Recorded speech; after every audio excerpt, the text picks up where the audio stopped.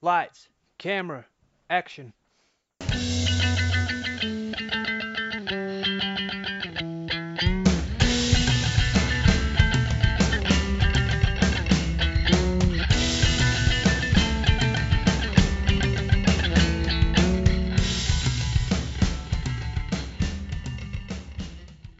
Hello and welcome to another edition of Movie Madness in association with Spitballing Pod. I'm Luke Byron, joined as always by Keenan Bonner and Jack Harper.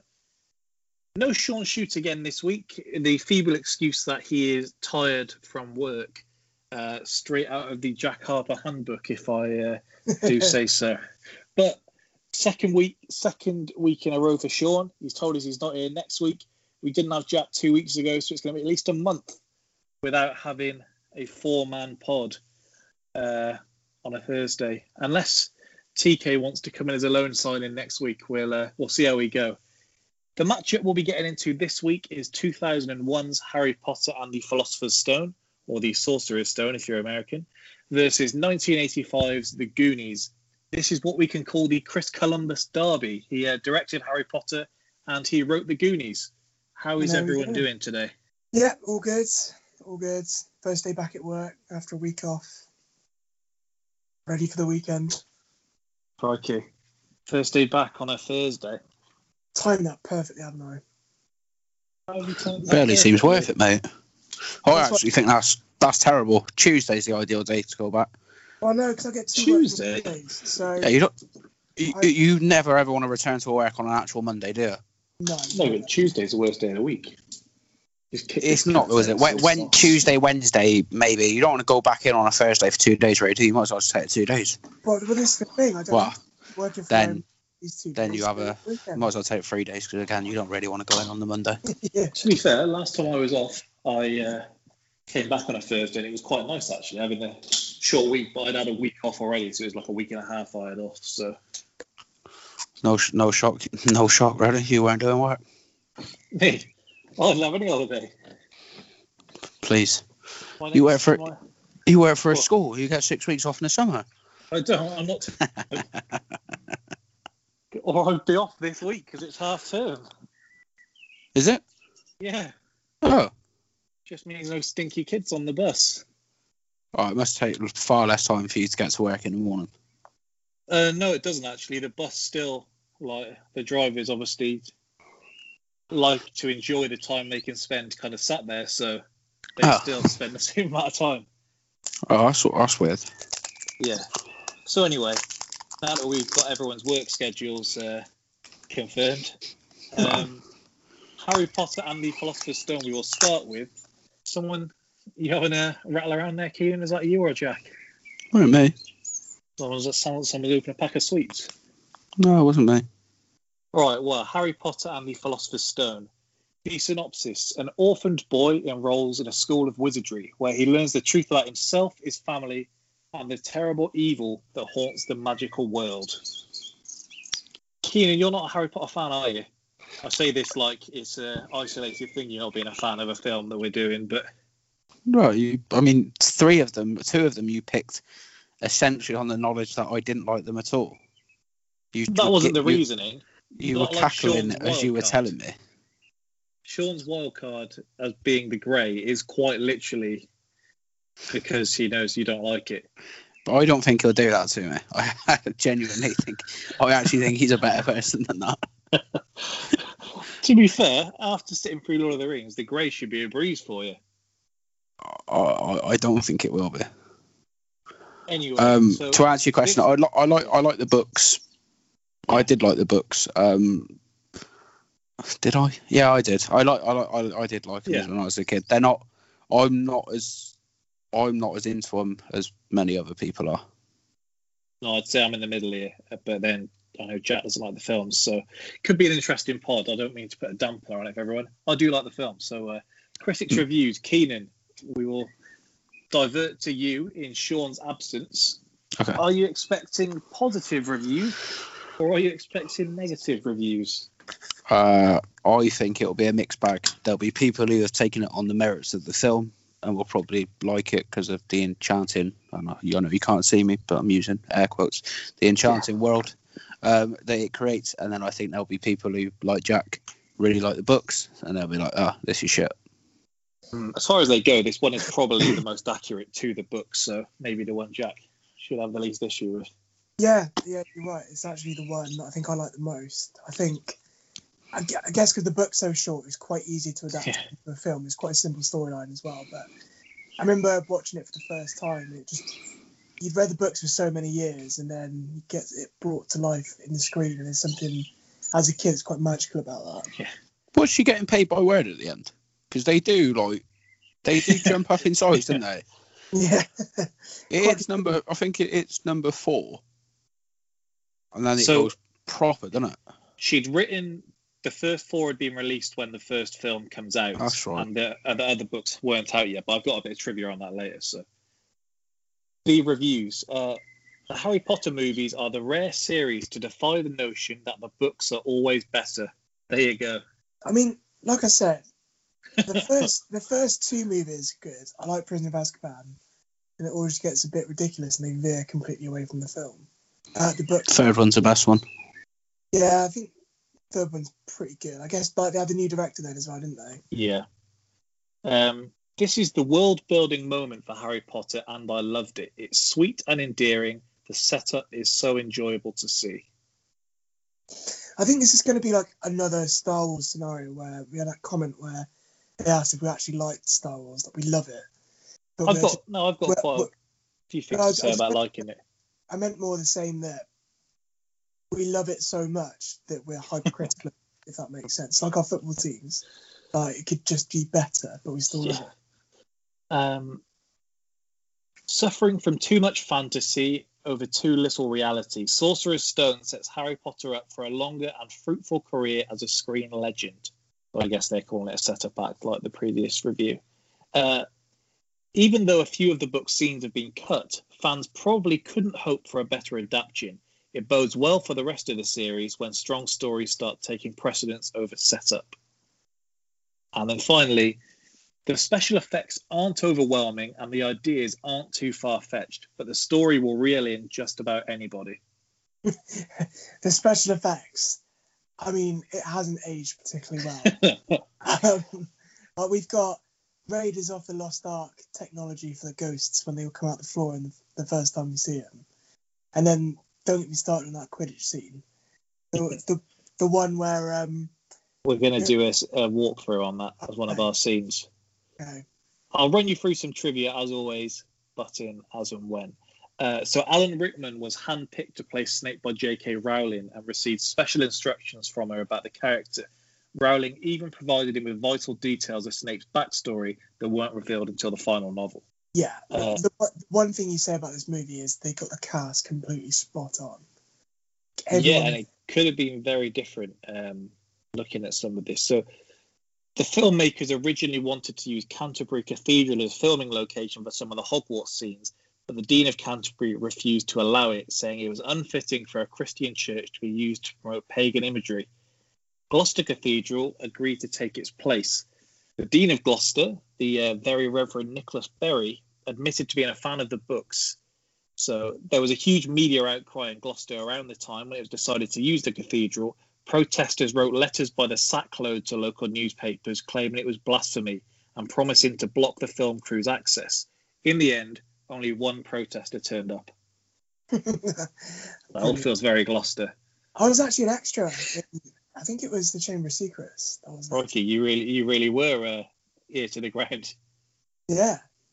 I mean, I remember them filming it. I remember my mum taking me there. That's how sad it was.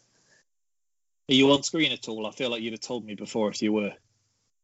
No, I'm not. No. Yeah, if you could pick yourself out, I feel I'd have known about it. Yeah, I think I would have sent it like a million times. Yeah, I do seem to remember them sitting was it in the papers where they were asking for extras? Yeah, it was kind of like, it's amazing that you watch the film, you wait for it to come out, and then you go to the cinema, you're thinking, right, where am I? And then you don't see yourself. I think that would ruin the film for me, because I'd be so focused on every group scene, like, where am I? Am I there? Yeah, it was absolutely gutting. Like, moving gamer, where's Wally?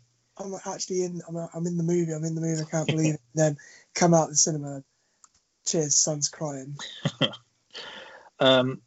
Warner Brothers originally considered making the entire Harry Potter film franchise as a set of computer animated movies, or attempting to combine several of the novels into a single movie. The studio's reasoning mainly had to do with concern over the rapid aging of child actors and actresses. If production ran too long on any of the films, or if production was delayed, then the leading actors and actresses might have to be recast.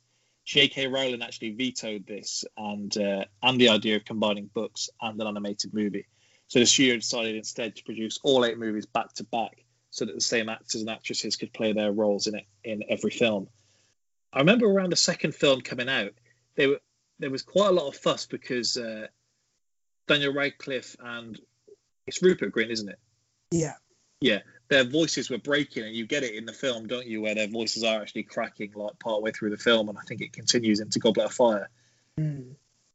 So it did work out quite well because none of them grew to look completely different to as they did in their younger days, and they all kind of fill into each role nicely. So as you said, they lucked out quite well with the casting. Yeah, 100%. Like Daniel Radcliffe looks the same now as he did in the last movie. So I reckon they could have got another 10 years out of him. One of the only ones that didn't make it, and me and Keenan discussed this the other day, is one of Crabbe and Goyle, isn't it? Was it Crabbe? Where he got caught up in the London riots. He got caught selling drugs. He was a drug dealer. So he was caught smoking, and he was caught nicking in the London riots, because I went to contact him for an interview and wondered why his IMDb had been quite blank. Googled his name to try and find the contact and stumbled upon that, and I thought, yeah, he's probably not going to want to chat about this. That is brilliant. The filmmakers attempted to go the extra mile of matching the kids' appearances to how the novel describes them by fitting Daniel Radcliffe with green-coloured contact lenses and similarly making Emma Watson wear fake buck teeth. But when Daniel's eyes reacted strongly to the contacts and Emma Watson couldn't talk clearly with the fake teeth in her mouth, the ideas were dropped. That would have been odd. I always wondered why they just didn't cast him with green eyes, but now I know. Yeah, the contact lenses, I guess you're probably in the minority of ones spotting that as being something, because a lot of people, I guess, didn't even read the books, but the buck teeth thing makes a lot of sense, like unless they were going to specifically cast someone with buck teeth. Yeah. And convince them once they're getting money to not get their teeth fixed. Yeah, like they make a big thing about him and his mum having green eyes in the books, but those contact lenses are the devil. I remember buying some for Halloween myself. Genuine contact lenses are the devil in themselves. Oh, I got home and I thought, right, I'm going to put these red contacts in, and didn't even give it like a second thought when I was buying them. In it, I've never put anything in my eye before. And I got home. It's weird, isn't it? I could not get them in, and the sensation. I was just like, right now, throw them in the bin. Well, I went on a night out with TK and Max and some others in Nottingham, and went out in contact lenses. And where I've been drinking when I got back, I was convinced I still had them in, and so I was up for hours trying to get them out, and even had to go to A&E the next day. And like in Toy Story 2, when Woody's getting cleaned up, they essentially had to put some dye in my eye and then drag the equivalent of like a earbud across my eyeball to see if it was going to kind of peel off a contact lens.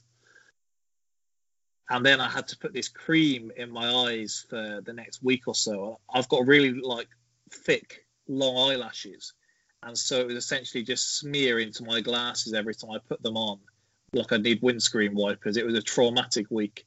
That sounds absolutely horrible. It was same night that it was Froch Groves 1, so it was a rough night for me the whole way through. First of all, my eyes are in tatters. I can just about watch the boxing and I see Howard Foster rob me of my dreams. I've actually watched like a mate after a night out try and remove a contact lens for 10 minutes before he realised it was so weird. Yeah. I just seen him scratching and pinching at his eyeball. So in the end, I just went to sleep, and so then when I woke up, my eyes were hurting. I was like, all right, they must be in my eyes. I must have just made it worse. Whether they this is honestly making me feel so ill. I hate. TK hates eyes as well. A giant casting what if here. Robin Williams asked for a role in the movie without pay. He wanted to play Hagrid. Wow.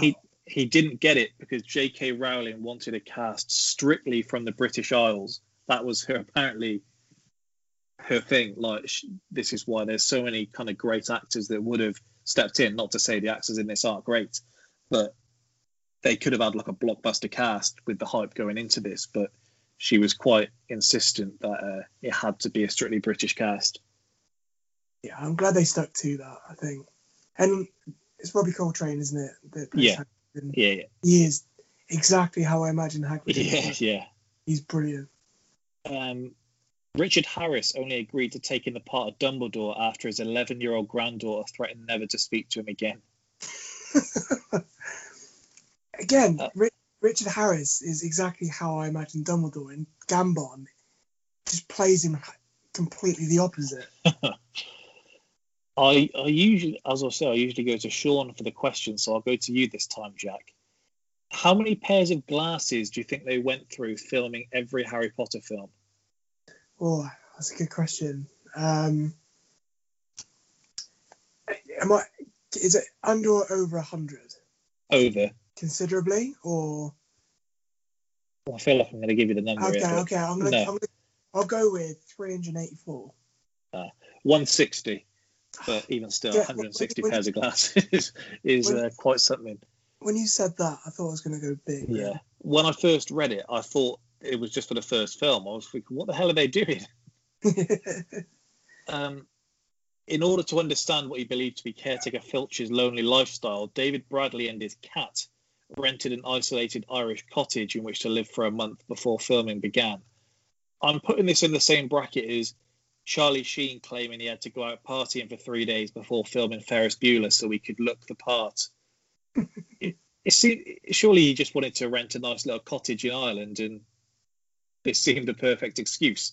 The way they say he rented it with his cat, like the cat's chipping in. And the thing is, as well, he plays every character the same way. Yeah, and Filch doesn't even have a massive role in the first one, so it's not like he plays Walder Frey exactly how he plays Filch. So, did he do the same thing for that? He's just getting by every director. He's like, my acting, you've got to put me up in this nice swanky cottage. All of the food that you see in the Great Hall, all of the food you see, in the Great Hall feasts are real. Chris Columbus wanted a very elaborate welcome feast to match the description in the book, with roast beef, ham, turkey, and all the trimmings.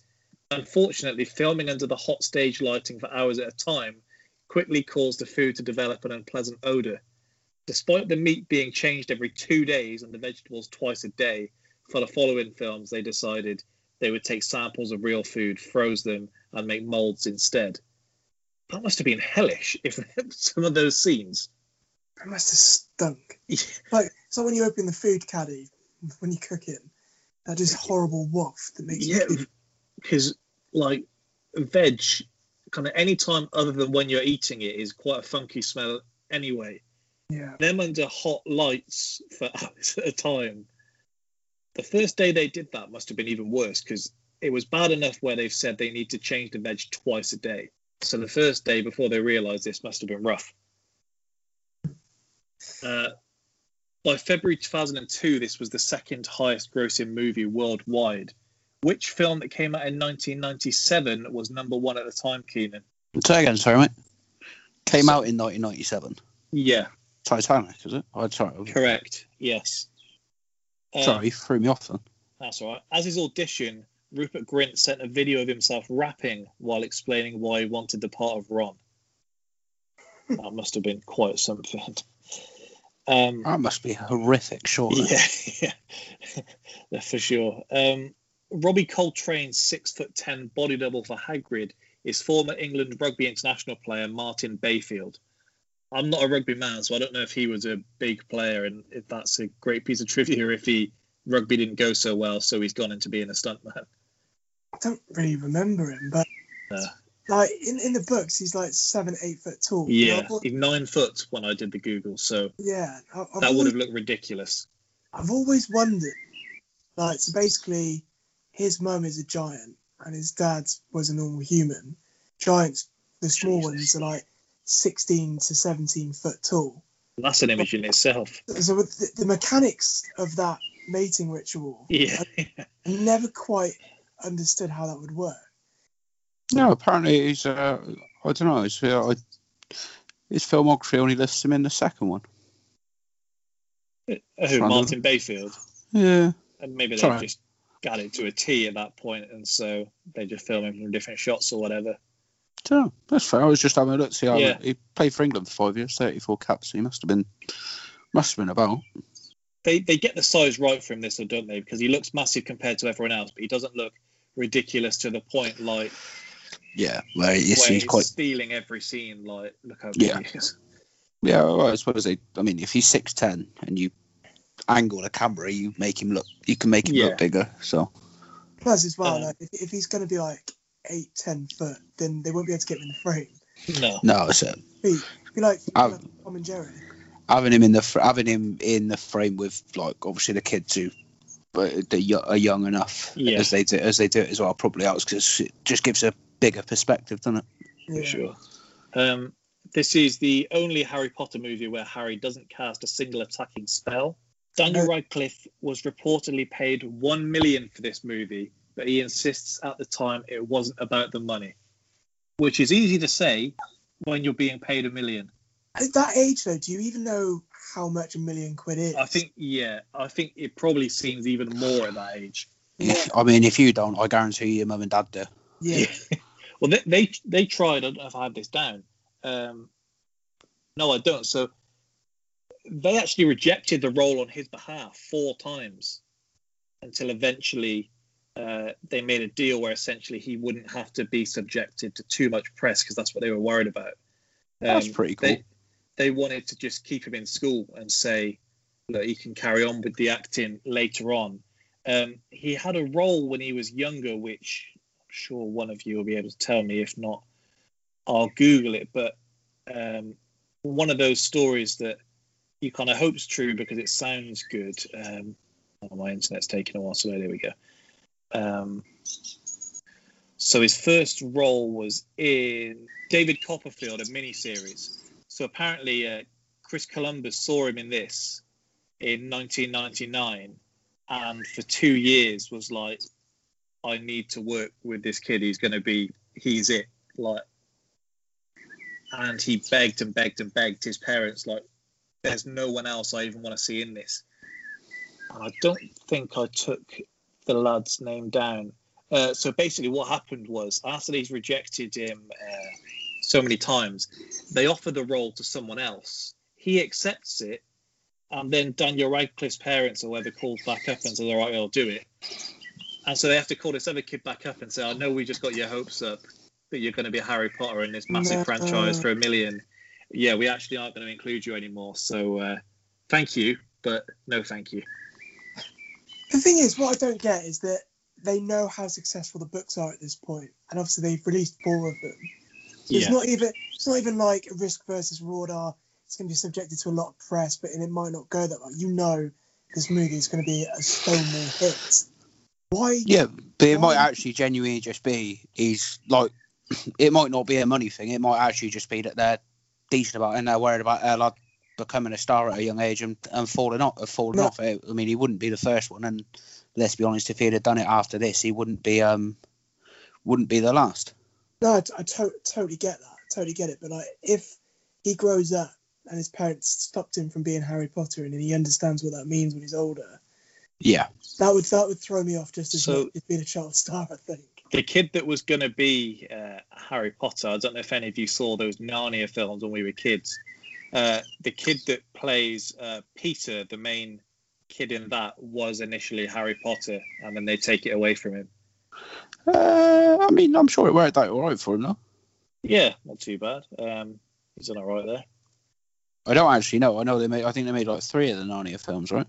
I remember the first one. I'm pretty sure my mum would stick it on at Christmas. But yeah, I think by the time the second one came around, I was done with it. So Liam Neeson as a lion didn't have the same impact. Has there been anything else decent? Sorry. Not too sure. Friend Request? I feel like you've seen that. I haven't, but I know the premise. There's about 8 the fact he's in that tells me it probably hasn't gone to plan for him. I'll be honest, mate. I thought he was done well for himself, but I'd be fucking raging. Yeah, Isn't this called The Royals for 3 years in America? Yeah, I've just seen that, and it's a shit gets regal, and that says enough for me to not watch that ever. Yeah. Well, he did that Artemis Fowl thing as well, but role Italian man, so cameo. That Friend Request film, there was a thing for about like 3-4 years where directors just realised they could make a film over like Skype or Facebook Messenger, and then you just got a flurry of them. So it's not one I think you're gonna stop and go back and watch. So yeah, poor bloke. Yeah, rough. Tom Felton originally auditioned for the role of either Harry or Ron before getting the part of Draco. That's another one that looks like a great bit of casting. He doesn't do a great deal these days, does he? I wonder if he made his money and was happy to buy it. He does quite. He's done enough. Like he's had a good career. He was in Planet of the Apes playing a bastard in that as well. No, he was in that. Yeah, you're right. Yeah. Because he starts tasing Caesar, doesn't he? And then he gets overthrown. You think the fact that he was in all of them. Only 10 years ago, they finished doing Harry Potter, and then he's in Planet of the Apes the same year. And yeah, in fairness, it's tough to top that when you've done that for 10 years straight, for people to not see you as Draco Malfoy and to get roles. I think that might be a lot of it, mate. I mean, he was in A Babysitter's Guide to Monster Hunting. Don't think it's quite the same, is it? No, he's been in The Flash, which obviously is pretty successful. Mm. And a James Arthur music video. I mean, Daniel Radcliffe has done so well to not be just seen as Harry Potter. I mean, well, he just makes films that he likes now, doesn't he? Like, yeah. Elijah Wood kind of does the same thing. Where I've made my cash. I'd rather just make the films that I think sound funny.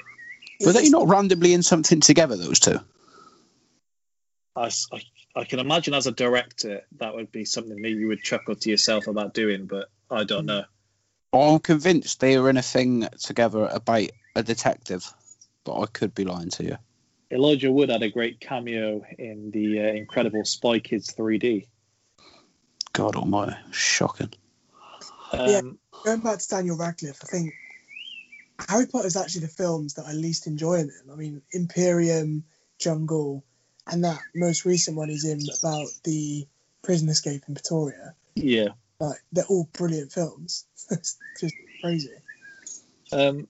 In the original draft, Drew Barrymore, a self-proclaimed Harry Potter fan, had a cameo. Don't know what happened there, but obviously she didn't get the cameo.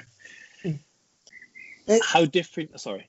I was just going to say, I don't know if you've got anything about Peeves in your trivia. Yeah. Okay, I'll leave it to you. Yeah, so how different things could have been. After Steven Spielberg dropped out, he recommended M. Night Shyamalan to be the director of this project. How did you throw in a twist ending? What would you twist? That bloke is Nick to live in, I'm telling you. Voldemort's your dad. And then No, how would you throw in a twist ending? It's based on it's based on a book. He can't do a lot with it, can he? I'll never forgive him for making The Village look like it could be like the greatest film kind of that genre at the time. I remember it coming out, and I think it was a 12A when it came out, but it looks incredibly cool. And then garbage. And then I think he bought into putting a twist kind of thing because he just went OTT every time.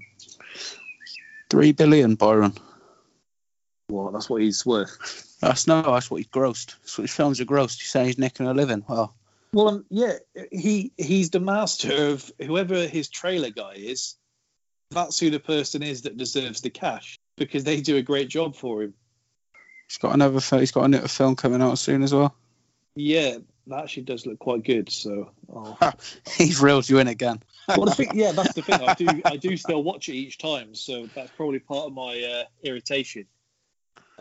So yeah, as you said here, Jack, several minor characters have been removed from the film version, most prominently Peeves the Poltergeist, although actor Rick Mayall was cast in the movie, but his scenes were ultimately cut from the film and never released. He was interviewed about this later on, and he was asked kind of what he thought, and he said, "I thought the film was shit when I was in it, and I think the film's shit now without me in it." He said it was just a gig at the time to get into, so he said, "Would you?" I was paid, so it's easy for me. I don't know why people think I'd be bothered about this. Can I just say something that I've literally just learned, and I'm a little bit shook by? Go on. M. Night Shyamalan. Do you know what film he did the screenplay for?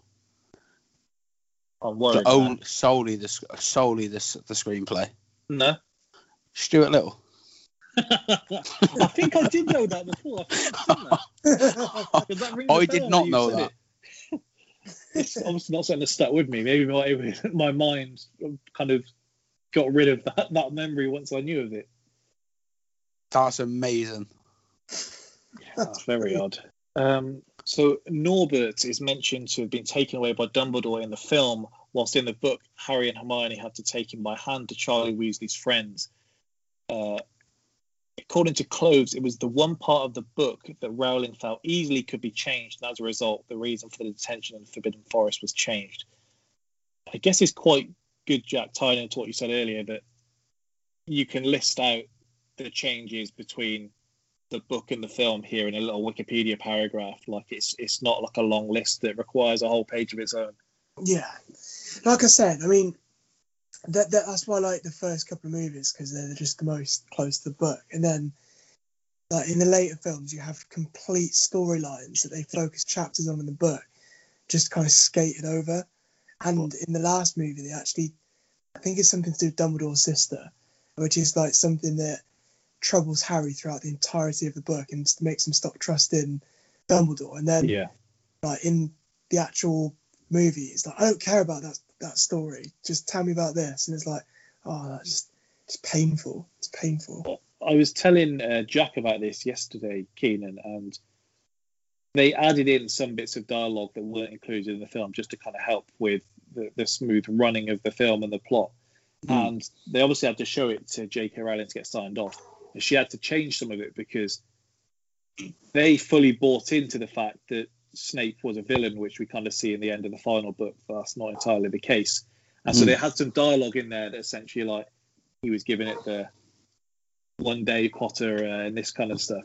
And they had to say, no, in the end, this isn't going to be how it's going to go. So it was going to alter the course of how the next, like, 6 films would go if they'd left these couple of bits of dialogue in. So Christ.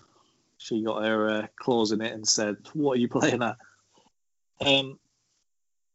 If we do, as last time, scene by scene, so the scenes I've taken down are either the ones where you kind of search the film and movie clips in YouTube, they're the ones that stand out, or the ones that I just feel are worth us discussing for any kind of thing that takes place in there. The first thing that we get, this is the first time we hear that Harry Potter theme song. It's a great theme song as far as the movie goes. Like, it's catchy, it's synonymous with the film, it's one that sticks with you. And just the way they open this film, it's a nice little tone to get going on. What sticks in my mind about this song is humming it during class and just winding up the teachers. And you'd do it for long enough that enough people would join in and no one knew where it was coming from. It was that and the Jurassic Park theme tune. The Jurassic Park one, weirdly, they used to drive one of the blocks I worked for. It was randomly like a phase in our office where people would hum the Jurassic Park theme tune to the point that you had to send like a staff-wide email out and just be like, I don't know who this is, but just stop it. I think I prefer the Back to the Future one over both. Okay, yeah.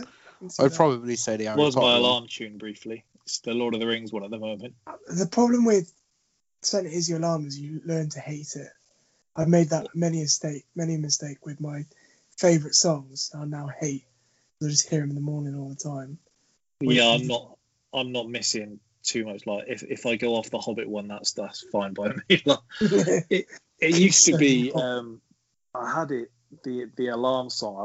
I was really struggling to get up because I would kind of subconsciously just carry on sleeping through my alarm, and I set it to Chelsea Smile by Bring Me the Horizon, and then I was just waking up in a foul mood for however long it was, because it was just so aggressive to open up on full volume that I couldn't take it anymore. I had to go back to film theme song. I've got that horrible siren klaxon one. The alarm, horrible. Gets me up, but I'm fuming every time I get up. The opening scene that we get here, so you've got Dumbledore kind of taking in the lights with his little contraption, McGonagall turning from a cat into herself, you've got Hagrid on the flying bike. It kind of sets up the medal of the worlds nicely, doesn't it? Like, this isn't just a standard magic film where just everything is magical.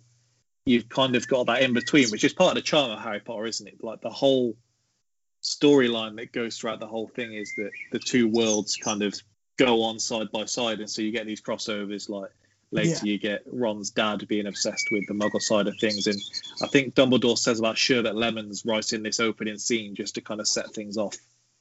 You're definitely right, and I think that's the draw, isn't it? You feel like there could be a wizard living on your street, and that's the magic of it. I think the birds are moving into Keenan's room. They've been getting gradually louder as we've been going on.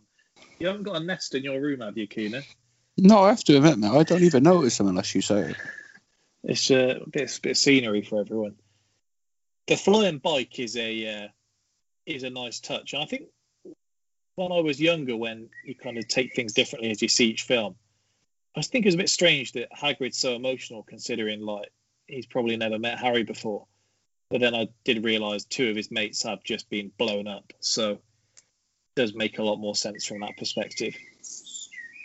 And it's just a nice way to introduce you to Hagrid, isn't it? Yeah. When he says, McGonagall says, is it wise to be trusting Hagrid with such a task? And he says, I would trust Hagrid with my life.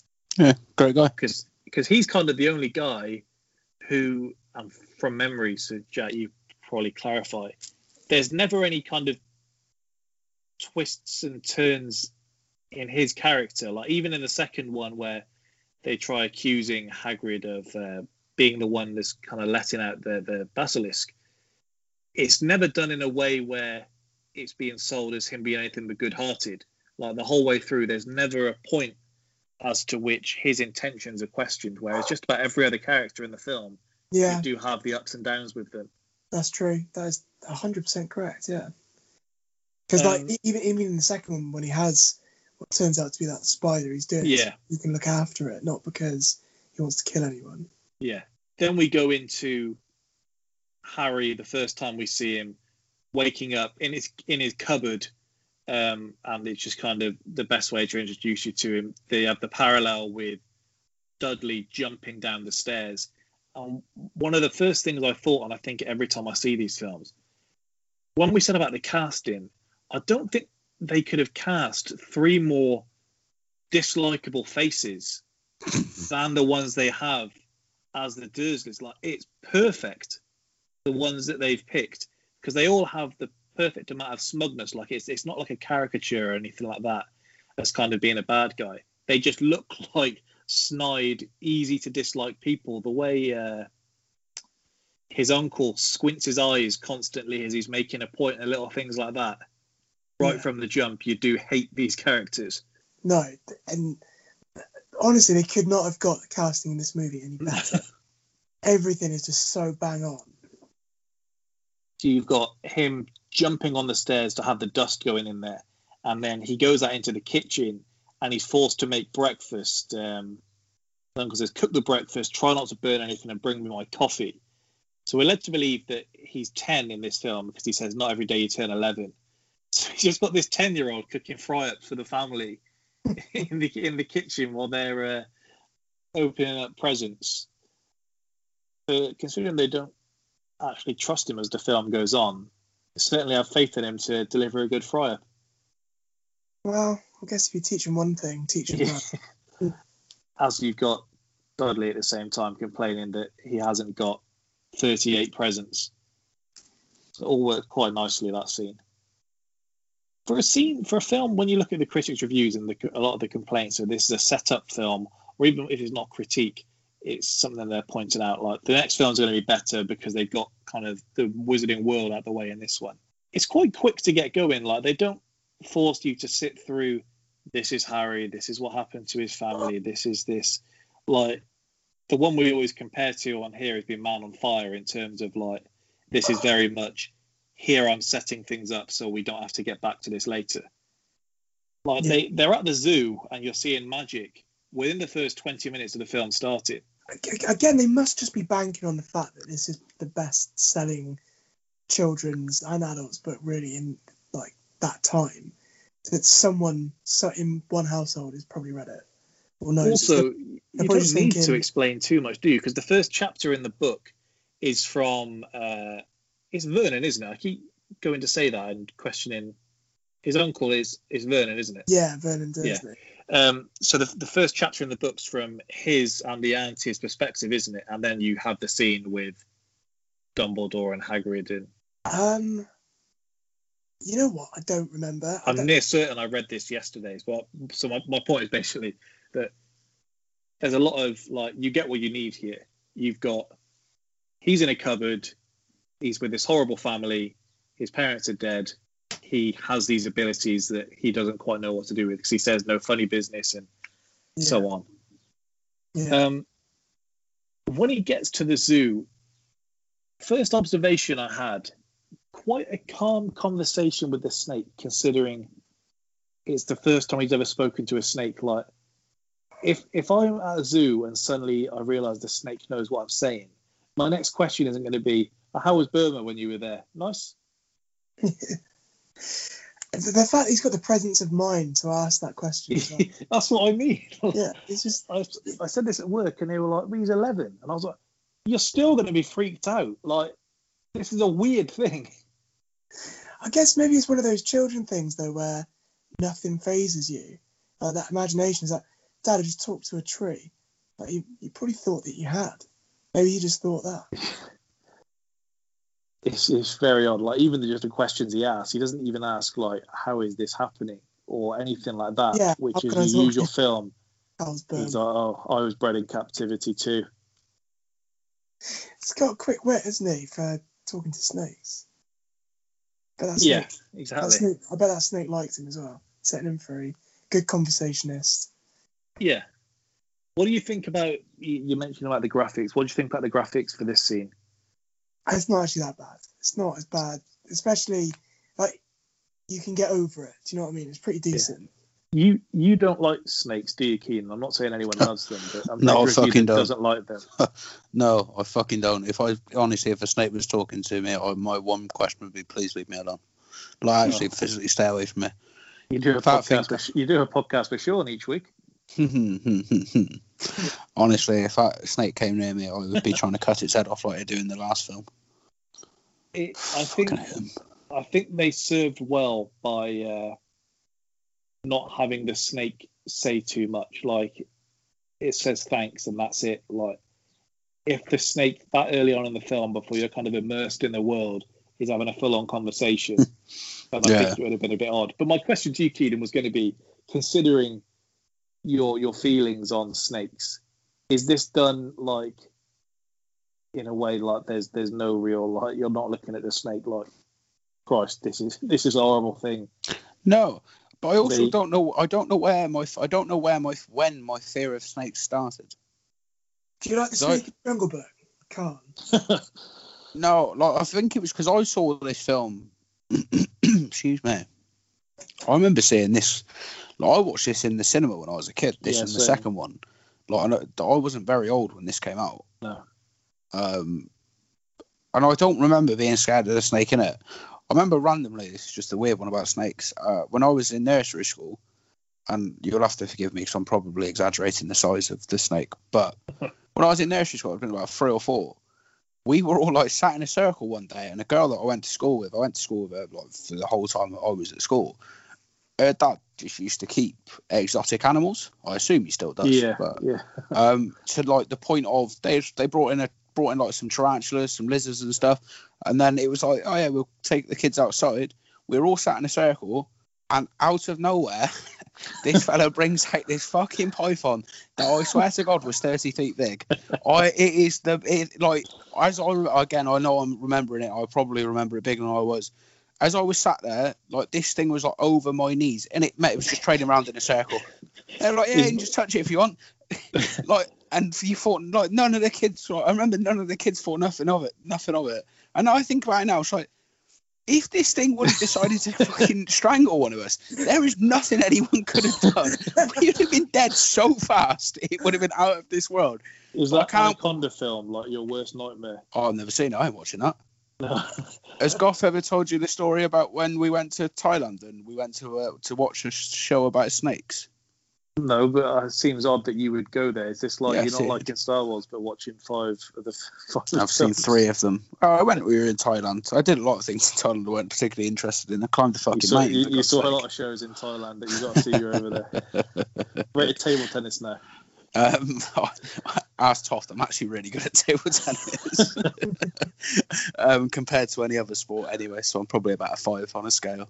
But we were there, and there are 2 things that happened that I'll tell you. One, because they both might make you chuckle. The first one was this guy was like, oh yeah, these are the jumping snakes. Fucking threw something out of his hand, landed about 6 inches away from me. I actually screamed, and it turned out it was obviously a plastic snake. Next one, he actually brings out this proper snake that jumps. As it's coming towards me, the one fella grabs my ankles. Everyone's clambering up these steps. I swear to God, I know it sounds like I'm lying, but I swear to God, the bloke grabbed my ankle and stopped me from getting away. Fucking hell, I am probably about an inch away from breaking his jaw with my other foot. I have never kicked out at anything so hard in my life. If I would have connected, I'd have broke his jaw. I'd have fucking shattered him. And then the last snake they brought out was a king cobra. And they were like, yeah, come and get in front of it. You can have a photo. And they're like, obviously, cobras aren't like massive. So they were like, yeah, kneel down and all. Well, you can ask off this and he'll tell you. I was that scared of the cobra, I couldn't look at the camera. So the snake was behind me, and like my mate was Goffy was in front of me trying to take a photo. And I don't know how long I was there for. In my head, it feels like I was there for about 5 minutes trying to get this photo, but I couldn't take one of my eyes off the snake.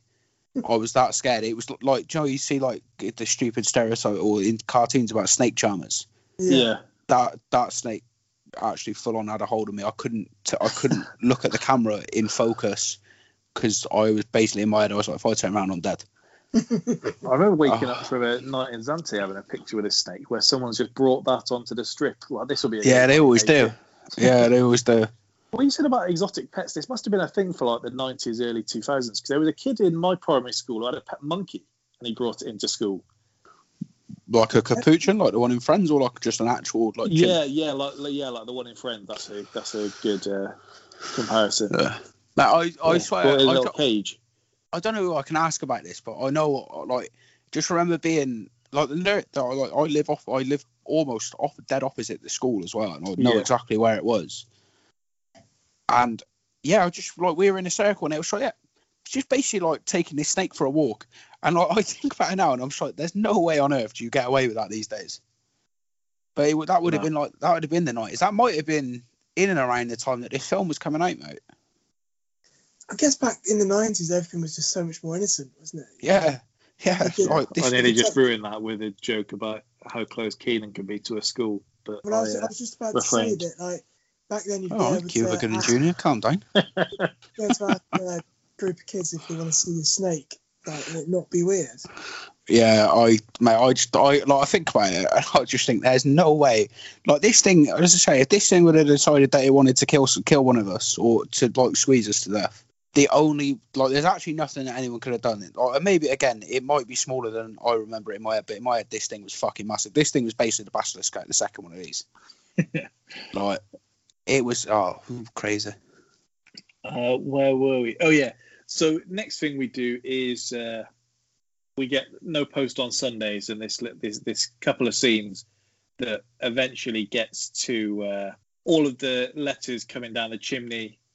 Harry's jumping around like he's in the final stage of the Crystal Maze, trying to get hold of one of these envelopes. Why does he not just pick one up off the floor? Yeah. There's about 200 in the house already, and he's jumping up and down. Poor planning on his part. And what you would have done is you just sneaked them, wouldn't you? Just shoveled out your jumping in. They'll pretended he's having the time of his life. What else have we got? Okay, so they then travel to this like remote shack lighthouse, like in the middle of nowhere, which they get their hands on very quickly. It's impressive, and I don't know how they got out there. and we get Hagrid. We kind of see Harry and Hagrid reunited. We see the first use of magic properly with his umbrella. This is probably one of the more rewatchable scenes, and I say that because for about 3 years, I think there would barely be a week without Jack sharing or being tagged in the "You're a Wizard, Harry" post on Facebook. Honestly, it's just I had to watch it back after I watched the movie. I paused it so I could watch, and everyone knows the one we're on about, don't we? The weird fucking computer Animated, yeah. Yeah. Honestly, Do you know this, Keenan? What's that? Sorry. The "You're a Wizard, Harry" clip that kind of did the rounds for a number of years. No. I don't know where you've been if you haven't, because Jack, you're lucky you didn't have Jack on Facebook. I've only recently become friends with Jack on Facebook. No, I mean just he was sharing it. I say I must have seen it once a week for about 3 years. Yeah, so I mean, I definitely wouldn't have seen that. And then it moved on to I think there's one where it was Shrek in a similar animation style. So carried on in that way. Honestly, I'm just thinking about it now. It's just it was better than that horrible Harry Potter, that music thing. I forgot what it was called. Which one? The LLG one. It was like there was a bomb. It was something ticking, and there was a little YouTube clip. Yeah, that was like Bebo Awful. Flashbox era. We're talking Yeah. Great for that. Yeah, Harry takes the news pretty well, doesn't he? He's like, "You're a wizard. I'm just Harry," which odd way to react to it. But even then, he doesn't have that many questions. He's just like, "Oh, yeah, cool, fair enough." He's like, Hagrid could have sold him anything. He could have been anyone. And there he goes, off into the wizarding world, never to be seen again. Gives him that cake that Dudley's feasting on. Gets that little pigtail on him. It's a great little scene. It is a great scene. Threatening him with the broom, saying, "Yeah, you don't talk down on the name Dumbledore in my presence," and all of that. I mean, you got to hand it to Vernon Dursley that he was shooting Hagrid. Yeah. If Hagrid hadn't bent it, his ass was smoked. He was on job. And then that little bit where Hagrid says, "Oh, I suppose you can stay here if you want." And he has that last little look back, and then the Harry Potter soundtrack kicks in again. And then next thing we see, he is in Diagon Alley. The question I had to both of you, I did have for Sean, I think I may have told you both. Better entrance to a pub, Harry entering the Leaky Cauldron or the Major entering the Abbey after all of those years? I'm going for Harry Potter, I think. It's the wrong answer. I mean, that's a bold answer. It could have been Legend as well. Could have had that. That's a good entry into a pub. Don't even start on that film. Oh, I forget you don't like that film. Well, you had someone doing the narration that was dead, which was a major stumbling block for me. I mean, I always forget you. You're not a fan. I quite like that film, actually. Wasn't for me. We've got Harry buying his wand and all of that business, and we kind of got the integration of the two worlds coming to again. The Hogwarts Express. Would it have killed Hagrid to wait an extra few minutes to just tell him how to get onto the platform? I know. He's very inconsiderate on his part. I mean, he's probably thinking, "Fuck it, I've got him here. I've done enough." Also, sorry, Joe, I was going to say, also going to the same destination. Yeah. He says he has to meet Dumbledore, doesn't he, to give him... I know. He does say I've got to meet him, but I mean, surely, if you care so much about this kid, you say, "Look, I'll see you in 6 hours." Even just say, like, how you get onto the platform is you go between platform 9 and 10.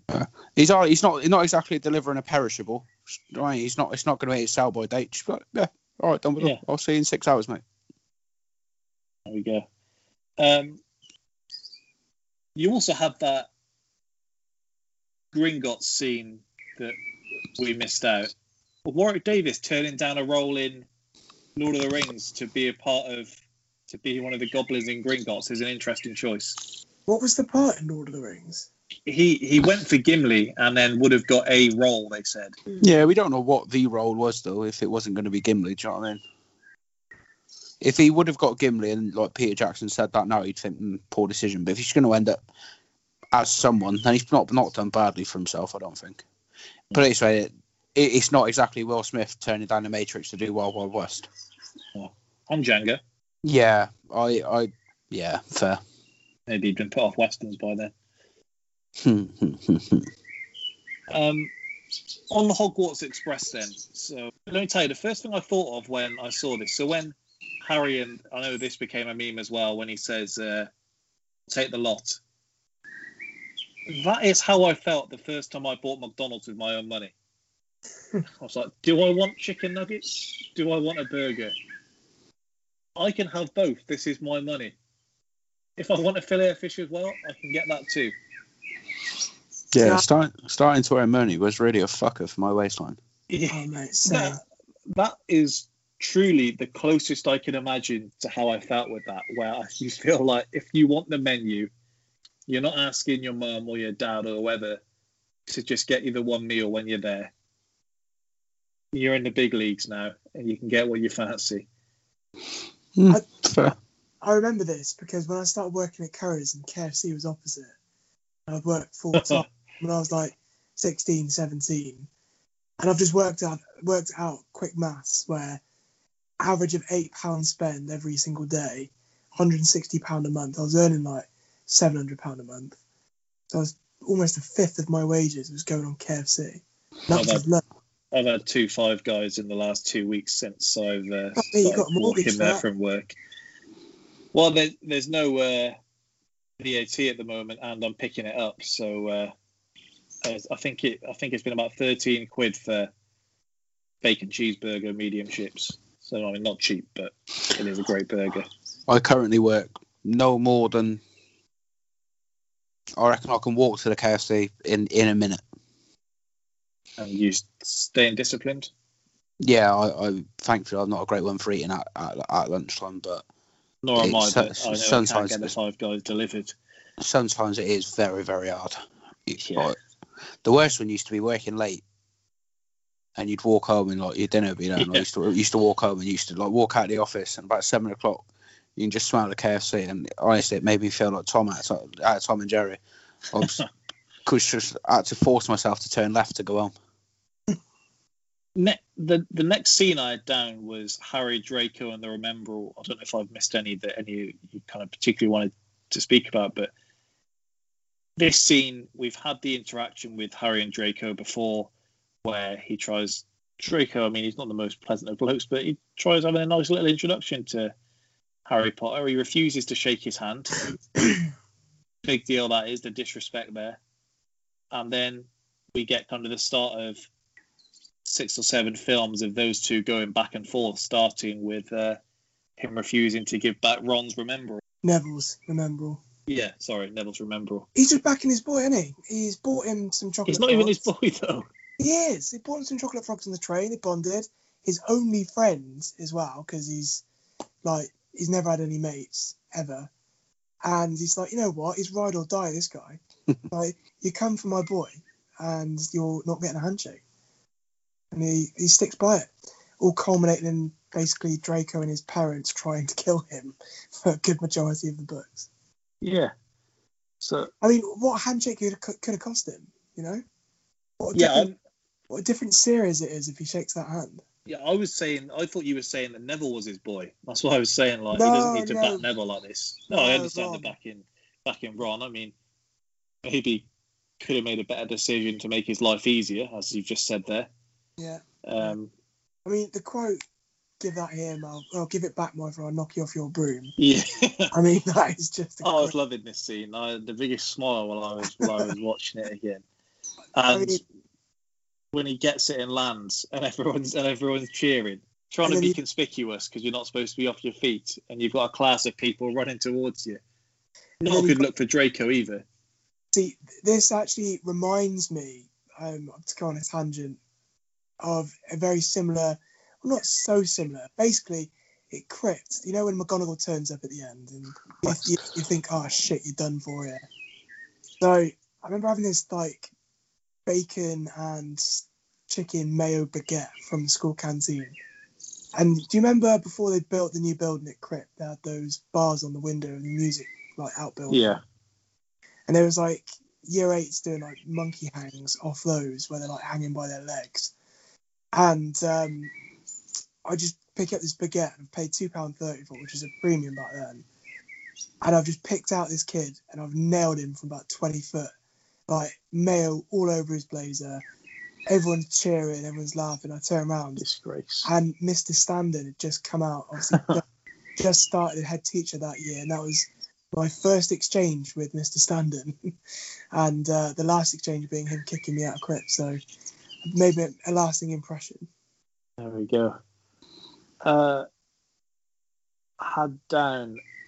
So out of this, he gets a place on the Quidditch team. So discipline there, not great at Hogwarts. Just depends on if you can help out your team. We got our first experience like real life, of though, Quidditch. isn't it? Yeah. Like if you're good at sport, you just get away with stuff, don't you? World's your oyster. Quidditch, we got our first experience of it here. They make it as dramatic as they possibly can.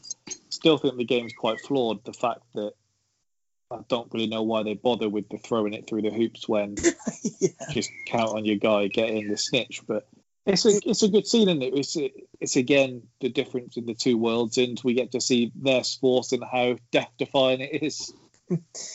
Like in the book, I know I keep referring to it, but they say it in the film as well that like the longest game that went on was like 3 months. So I guess like if it was 3 months long, then the scores when they're like 5,000 to 1,000 to 150 becomes a bit less relevant. But conveniently, in all of the matches Harry plays, quite low scoring affairs. So this is where they kind of start to push the Snape is the one that's doing this, and you do get, well, it's not even really like a whodunit, is it? Like, for as far as the film goes, if you've not read the book, you are fully centered on this is Snape doing this. We've got to stop him doing this. Yeah. And so you get the first bits of like Hermione doing her little bit, you've got Ron doing his bit, and then we've got, actually it was before that I think, the battle with the troll, which I guess when we talk about the effects, that's probably one of them that, in terms of how it's aged. The worst bit for aging effects was the Quidditch match, where some of the generated CGI players quite bad. It's like PS1 graphics. My main takeaway from the troll thing is 5 points for defeating a troll. At the end of the film, Ron gets 50 points for winning a chess match. Slytherin, it's no wonder they're a vile bunch. They've been dogged. And you imagine it's not the first time. No, you're absolutely right. They've been done over royally by Big Dumbledore. It's great just to see a shithouse Malfoy though. Yeah. Like a lot is made of shithousery in this day and age. To shithouse a shithouser is just perfect. The chess match in this instance, so, and this is the research I go to here, a Russian chess master has analysed the game and broken these things down. And he says not even in terms of kind of saying this is wrong, this is wrong. He says Ron didn't even need to sacrifice himself. Like, the move that Harry makes, he could have literally just made that move in Ron's place and they get the checkmate. Like, Ron doesn't need to sacrifice himself. He's just doing a save for the cameras in this instance. Do you know my biggest issue with all of that is that essentially this is a film written for 11-year-olds in the mind of 11-year-olds, and this bloke's going into that much detail of it. I quite like playing chess, but I wouldn't go that far. I was primary school chess captain. If you didn't think I was cool before, I assume that would sway you now. I've got so much to say about that, but took our school to Kings Away. I tell you, when it comes to chess, that's hostile territory. The firm. That's a tough place to go to get a result. That is. What an away there. Rainy Tuesday night, was it? May well have been. I remember when we were picking the team, I was put in a predicament. Teacher, like he was trying to kind of like blood me for later on, saying there was one space left on the team, and there was a girl who was the clearly better player at chess, and the other one who was my mate at the time, and he said, "No, we've only got one more space. One of these is going to be on the team. One of them is going to be a standby." While they're both there, I think my mate did feel bad about it as well. Poor from you. He was a family friend, so I didn't want my mum to have beef either. So Cronyism at its finest. gut check. That whole thing, what caught me, it takes about half an hour to get through past Fluffy, through the Devil's Snare, get the key, do the chess match, and become face to face with Voldemort. When you consider you've had 2 hours up to that point of the film, I don't think it feels rushed, because it feels like just about the right length. But it's just amazing they only left that space of time, considering what we get before. I do see the points about it being a setup and kind of creating this world when you break it down like that. What more do you really need in there, though, mate? Oh, no, that's not my point with this. My point is how much you have before. Like, Yeah, that's what I mean. In when terms you of get down to ultimately, like, if sort of you're in- leaving the half hour, I don't think they need. Maybe to expand some of the Voldemort stuff. I mean, Well, it's to kind expand like more having of the a heist Voldemort film stuff. and like the heist being about like 20 minutes long. Like, Yeah, you're going to spend longer on it than that because it's the main crux of the film. But in this Yeah. case, maybe it's not. I don't know. I'm just, when I pressed pause right before this and I saw the time, I was just a bit shocked because I always thought it'd span for longer than that. But the chess match is pretty quick. Like, in my head from memory, that was quite a drawn out scene, and like as things are going on and that kind of thing, they get the key quite quickly considering how difficult that should be. The Devil's Snare, I know Hermione kind of cheats her way through it doing the light there because Ron isn't listening. But yeah, it was just something that caught my eye. When we get to face with Quirrell, then what do you think of this scene? I mean, just to go back to the point on Yeah. those bits, it's like they're trying to protect the most important thing from the most dangerous wizard of all time, and they've put a set of obstacles in place that 11-year-old first years that can barely magic get through. I mean, Dumbledore's lauded as like the best wizard of his time. He doesn't realise that Voldemort stuck out the back of one of his teacher's head for most of it either. He's the only one that actually puts, because they say, don't they? They say that each person that's protecting it put one of the challenges in place to get it. His is the only one that worked. Yeah, that is true. Why didn't he just keep it in his office? That would probably, or just keep it in his pocket. What was the crossover with the game of chess? Like, because did Quirrell go through that and then the chess pieces kind of reform themselves and then they go again? Was there fatigue coming into play when Ron gets there? Yeah. They run down. They've had the cup game on a Tuesday. But the scene, I can't remember my reaction because I think I saw the first film and then read the books from memory. Do you remember the Quirrell thing as being the big reveal that it's obviously supposed to be? Yeah, because you are so certain that it is Snape, aren't you? Everything is pointing towards him.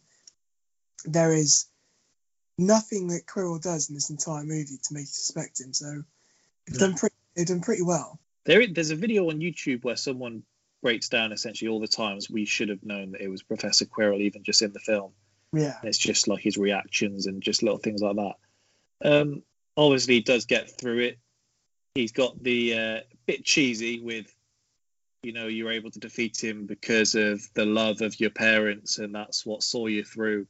But a bit creepy considering the PG rating or whatever it is. It's kind of a bit dark watching his face burn and crumble away. I remember being a bit taken aback by it when I was younger watching it. But all's well that ends well. Your thoughts on how that aged? Well, it's from how it's written in the book. I don't really see how you can do it different. I thought it's a bit. No, I mean the CGI. I don't think it's too bad. I think the face okay. is what looks worse. Yeah, I agree. The face looks doesn't look good, but I also didn't think I'm sure at the time it was brilliant, but I didn't think it was phenomenal the way it looked now. From what we saw with The Mummy coming out around the same time, these are visual effects guys. Some of them were nicking a living here, because the comparison, I know they had about double the budget of all these films. They did a good job in Terminator 2, apart from Aunt Bessie's moment, I think it was referred to. Yes. Some of these, I think they were just being a bit cheap with the effects. Maybe. I think some of the effects, like the one I thought, the sensors, I thought actually looked pretty sweet.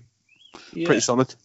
And that's, I mean, I know nothing. In my mind, I know absolutely nothing about special effects and that, as you can probably tell by the way I talk about them.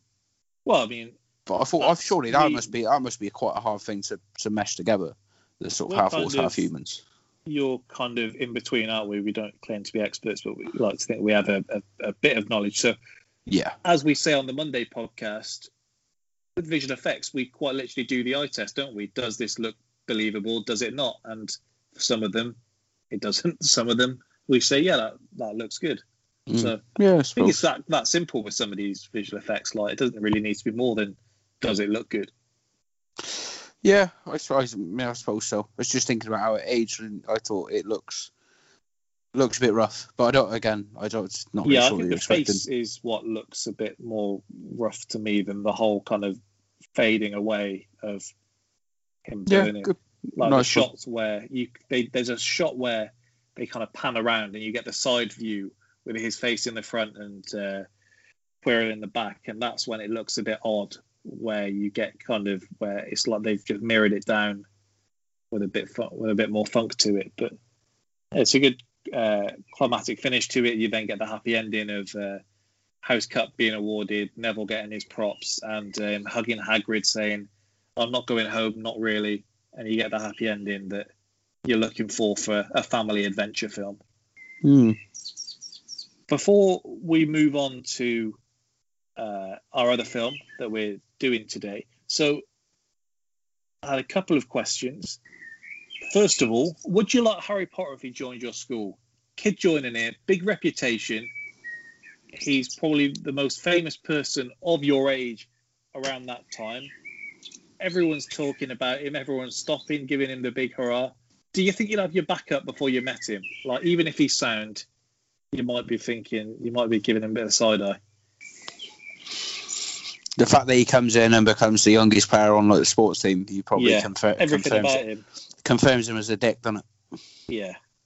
But then on the flip side, he is the one that killed the Dark Lord, and everyone loves him because they're not living under this. Yeah, you can appreciate what he's done, but you still think he's a dick.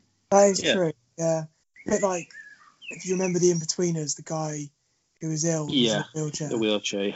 Yeah, that's weirdly just where I went to as well. Do you remember off the back of the success of maybe it must have been the second Harry Potter film, the abomination that is Thunderpants with Rupert Grint, an entire film about fueling a rocket with farts? Oh, I do remember that film. Yeah, I remember seeing that at cinema as well. I was just going to say the exact same thing to you. Yeah, they feed him beans before the big day. Tough times for the guy who played the main man. Yeah, even as this film is, and it's ultimately a wizard that tried to kill a baby coming back, so it's quite dark as it is. Sending students into the forest seems a bit of a harsh punishment to punish them for being out late at night. I know.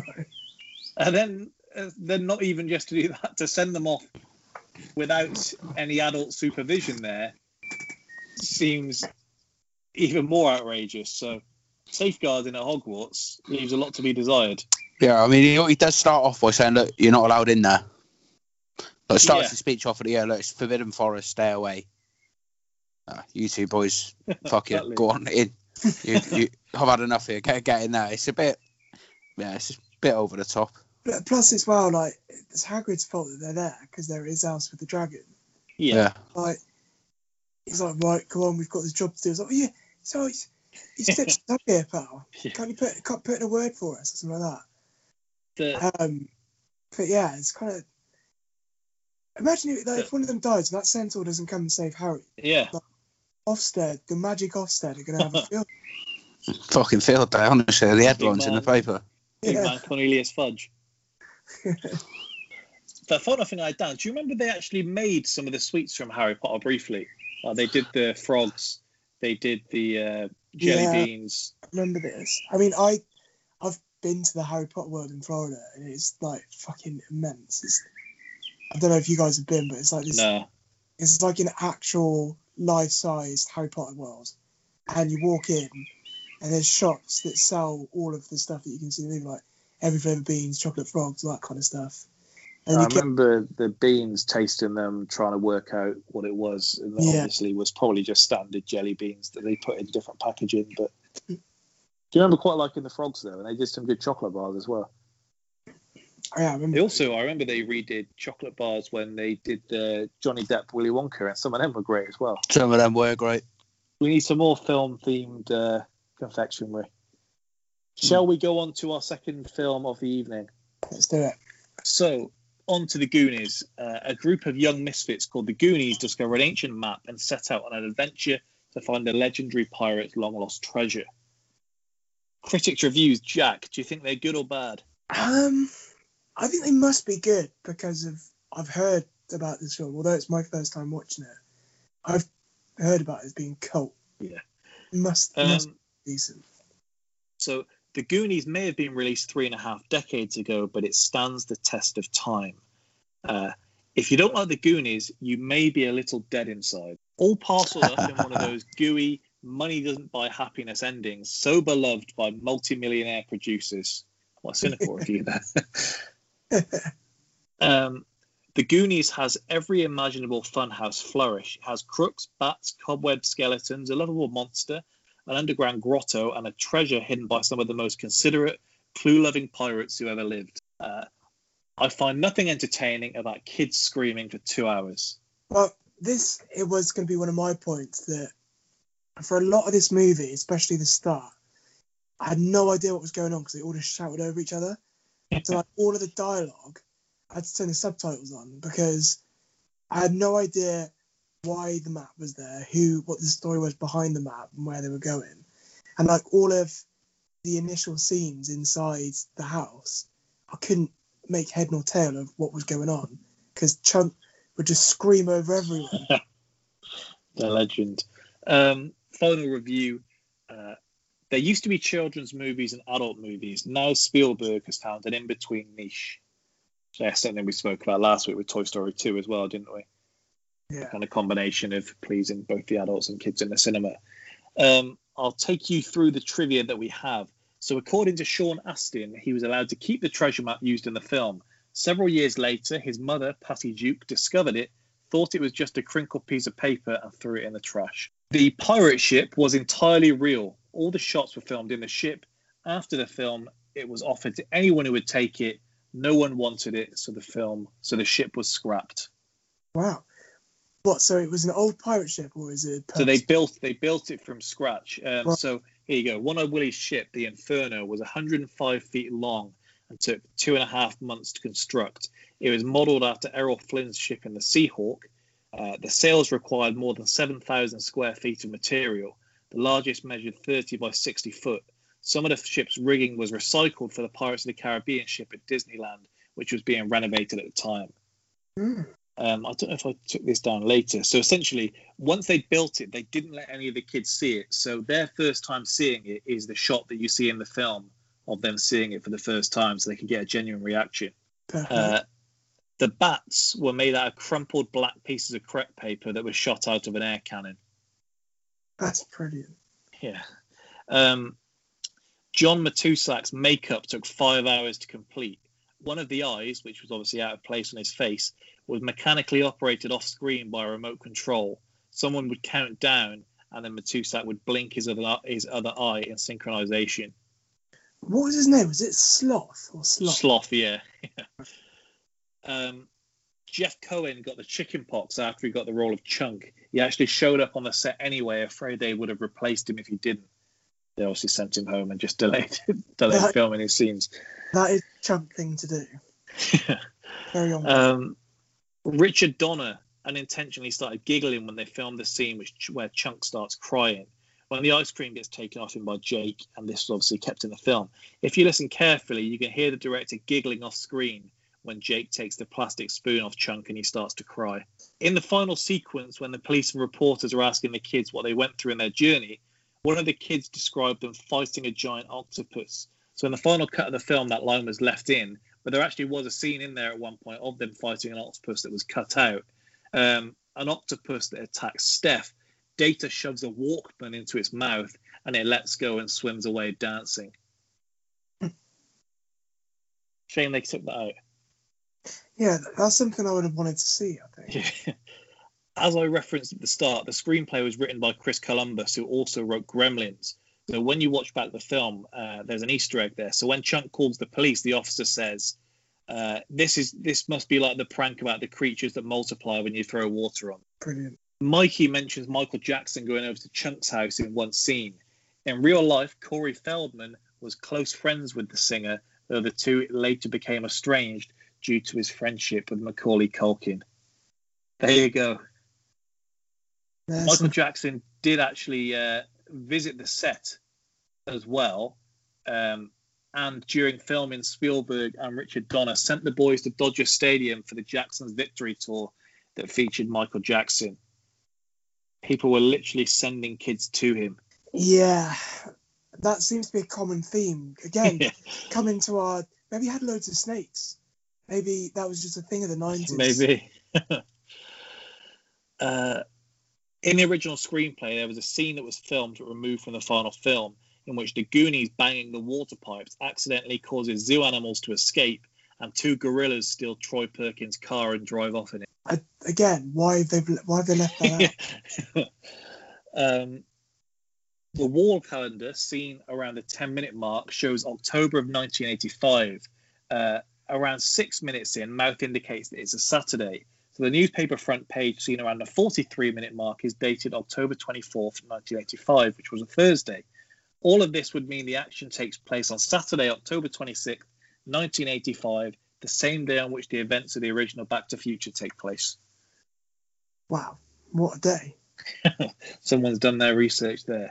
The Fratellis, the Scottish rock band from Glasgow, formed in 2005 and known for the hit Chelsea Dagger, are named after the criminal family who appear in this film. I knew that would have been the case. I saw him and I was like, I saw it on the newspaper clipping. Fratellis. Yeah. Only other time I've ever heard that name. There you go. According to international maritime salvage law, the rights to a salvage vessel and its contents go to the person or persons who first successfully bring something off the vessel in question. Since Mikey brought the jewels off the ship, the Inferno and everything on it technically belonged to him. So he should have got swimming and got after that boat. I fucking would have. I love how they just drift away when they know that there's millions of dollars worth of jewelry and treasure on it. The sequel that's been rumoured every year since 1985 should just be whoever finds this ship. Yeah. The novelisation of the movie confirms that Chunk's parents actually do adopt Sloth, going so far as to throw him a bar mitzvah. Keenan, I've got a big question for you here. Which adoption is more successful, Sloth in with Chunk or Archer adopting Adam in Face Off? Did you know I genuinely knew that was the one you were going to go for? Which is more successful? Well, we don't really know how the young one in Face Off turns out, do we? And adoption's a strong word. One of them just launched him in the ice and he's like, yeah, he's ours now. He said it's closer to abduction than it is adoption. Well, the mum dies and she's like, look after him. And you're all right, fair enough.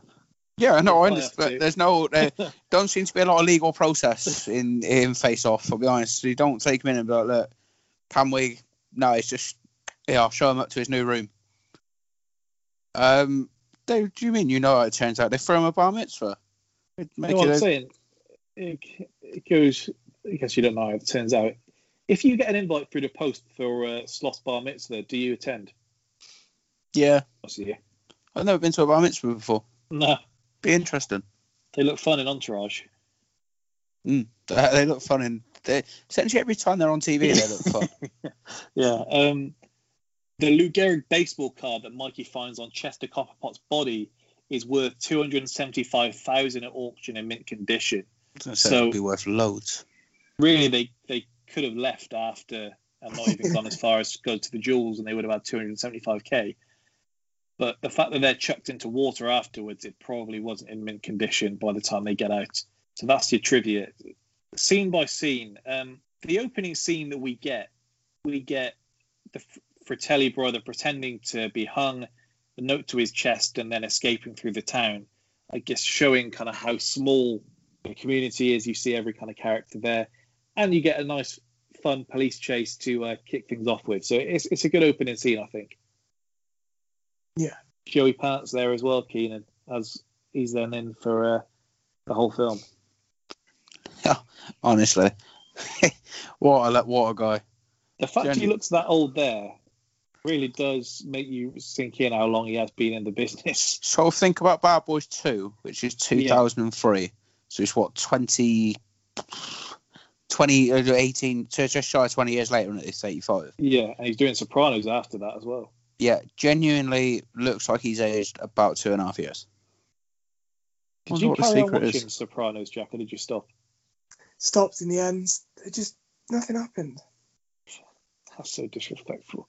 Did you finish it, Keenan? No, but not for that. It was one of them. I was trying to watch 14. The film comes out in September, and I currently don't know anyone else that's watched the entire thing, so you need to get on it. If I watch it between then, should we have a cinema trip?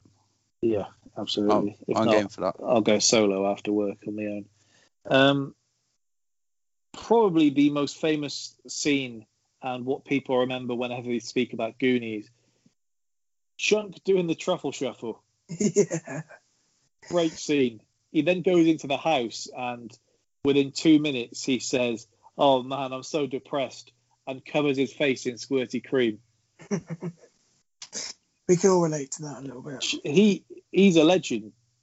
Yeah. I do remember once on my break at the co-op, I did just get a can of squirty cream and had a great time. Just having that as my lunch. That's fucking awful. That's sad to hear, mate. Seeing how much I could fit in my mouth at once. Yeah, it's not. That's not great. That is a great scene. Do you think you could get away with some of these characters today? So say they remade it. Do you think you can get away with Chunk's character and Sloth's character? Sloth's not in it. He's just not, is he? That just doesn't happen. Because we have kids' fat jokes, but not when they're 10. I think you could put Chunk in it. It's a fucking mate. I suppose it's the sort of abuse of Chunk, which is unfortunately part of the real world. But I mean, like kids at school. You think if you're a big lad, do you really think you still ain't getting out these days? For sure. I just wonder if they make the film like it. Yeah, I left school a long time ago, but I would struggle to believe that that's still not a thing. No, I'm with you. Well, yeah, we both know the pain. And also, does Chunk deserve it? Because he is a rat. He gets off quite lightly. Well, he's not exactly compos mentis, is he? In the nicest way. It takes him 2 seconds to say where they are, what they're doing, and send them their way. He only starts crying when his hand's going to be taken off. Yeah, rough scene. He saves the day in the end, so I guess it evens out. But you don't rat on your friends. Always keep your mouth shut.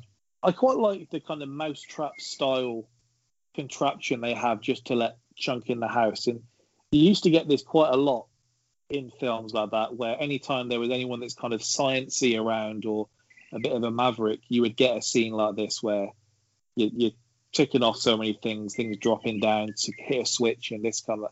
And I enjoy them all the same every single time. It's a little bit elaborate, isn't it? Yeah. It's when you see the ones on like Facebook, like that crops up, I'm watching all of it. Yeah, absolutely.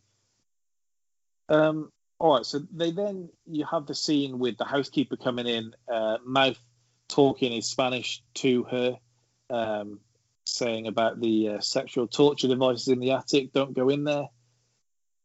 They do go into the attic, and I don't know why the kids have never gone up there, but you've got just about everything a kid would want to find up there. You've got pirate hats, you've got parts of a pirate ship, You've got everything to entertain them, and you've got a good little scene of them exploring, and then them sitting down and Mikey telling them the story of One-Eyed Willie and setting the scene for them to go on the adventure.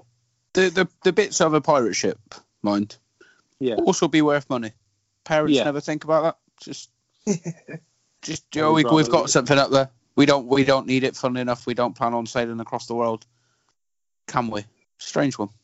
Yeah. But that's a good scene. You kind of see the boys come together. You see Mikey is prepared to take things into his own hands to get the job done. And by this point, we have seen each one's personality. You've got the scene with Chunk just showing how clumsy he is. He knocks 2 things over in the first 20 minutes, including taking the dick off the statue. Do you know, as I was watching it last night, do you know, it ran at one point just popped into my head was just, it's funny because he's fat. Was Mr. Chow. Yeah, they certainly, when I was saying, would they make it, there's no issue with fat jokes in films. That's never going to stop. Just my thing was the fact that he's so young in the film. I did wonder whether they'd do it. I guess I don't know whether they would, but they parents definitely can. Yeah, parents. I'm sure there's some parents that chunk their kids up just for this kind of role. 100%. So you've got the scene with Brand, as he's called, the older brother, chasing after the Goonies. He sees Andy in Troy's car, which for a start, considering they've apparently got this thing for each other the whole time, doesn't hesitate to go and get in this other bloke's car and have a little ride around with him, even when he is manoeuvring his mirror to look up her skirts and all sorts. Again, that in a film. No, but it probably ages better if you watch Back to the Future in the same year, so this seems quite tame in comparison.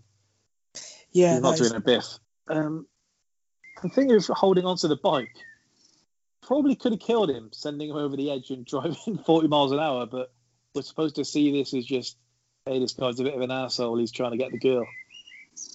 As he sends him over the edge. Yeah. And they aren't too concerned either, the 2 girls. Are like, they only get out of the car when they say that he tries making a move. So after he's been sent off the edge, they just carry on like normal. The scene with Chunk being interrogated, unbelievable.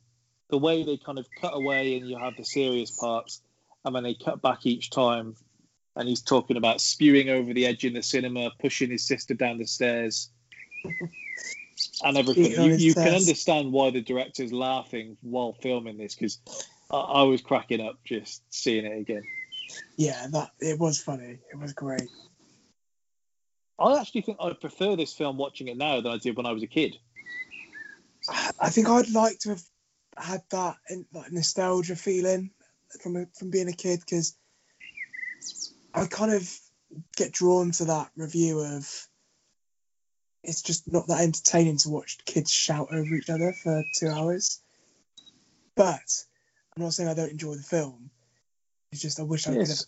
I find it quite strange because my mum doesn't really like films, but then I look back at the films that I was kind of had put in front of me when I was a kid, the likes of Goonies, Rocky, and Star Wars, this kind of thing.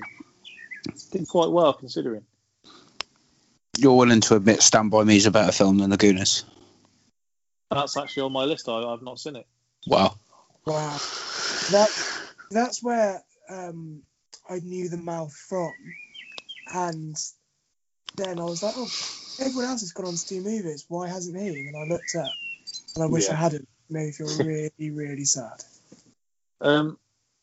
Mouth, probably not a nickname you want. You're probably going to have different connotations about that if you have that nickname in 2021.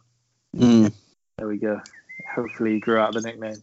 The whole thing of just discovering the treasure, it is nice to get the payoff of it not just being like a little treasure chest and something. You do get the whole elaborate, like, they've gone to this way, they've got the kids, and they've really lent into the Junior Indiana Jones, which they try doing years later, to a horrible effect.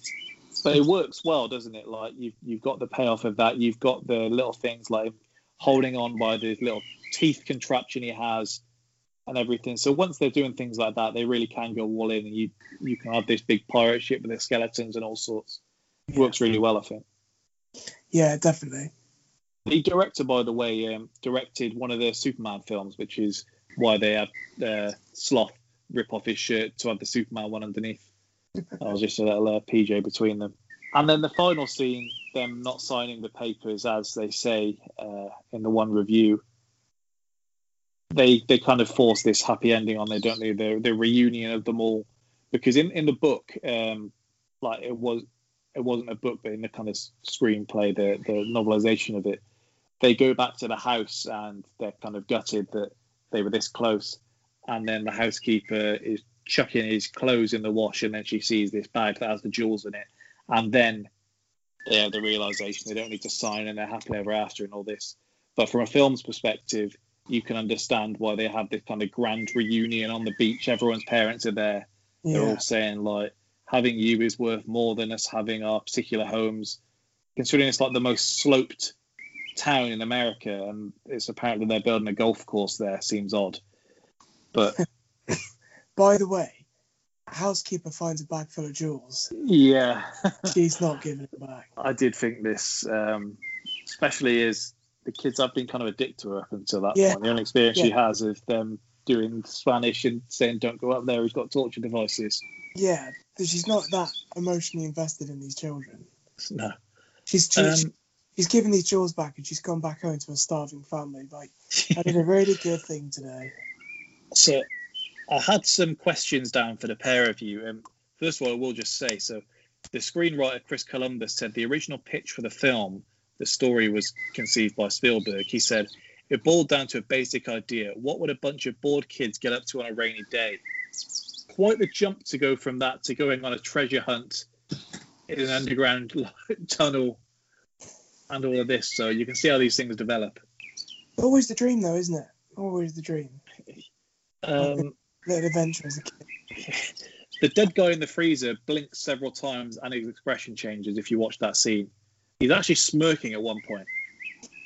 I do think as well that I find it funny when Americans talk about like really far back years in time, and it's like 300 years. And it's like, well, our school that we went to was like 200 years older than that. Like, old for us is like 1500. I do always enjoy that tweet where someone has the date of like when Stella was first made, and they say blokes in like shining armor go around with a Stella. Yeah. So, first question. Obviously, we know what each actor goes on to become. If you had to buy stocks in one of these actors in 1985, which one would you have invested in? It would have been Mouth. I agree with you. And that's again why it's so sad. What about you, Keenan? Yeah, it's Corey Feldman. It continues to be Corey Feldman for probably another 2 or 3 years. Yeah. Maybe even a little bit longer. If you'd have wanted one, because I mean, he would have been cheap in 1985, but if you'd wanted one now, you would have been wanting to be on Brolin, wouldn't you? Yeah. Yeah. Watching this, and easy to say now, could you have predicted the careers that Josh Brolin and Sean Astin in particular go on to have? No, but Brolin, I mean, because I was watching this, as I do with pretty much anything we watch for the pod, I end up just sitting and Googling shit for about 4 hours. You do the actual research, I just I just read about the actors, because you're much better for the pod than I am. But like, if you actually have a look at Josh Brolin's career, I would argue No Country for Old, 2007, but probably No Country for Old Men is where it starts. Yeah, it's a late bloomer. Yeah. Like, no, he's done some other stuff, but he did some like directed DVD stuff. But he does Grindhouse with Tarantino, Robert Rodriguez as it is.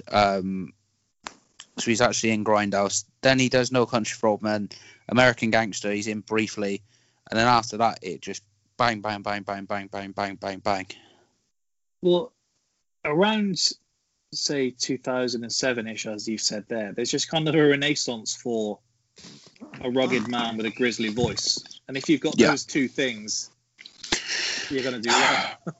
If you've got that and you've got, like, you're somewhat good looking, basically there was, for a long time, you could make a career in Hollywood. Yeah.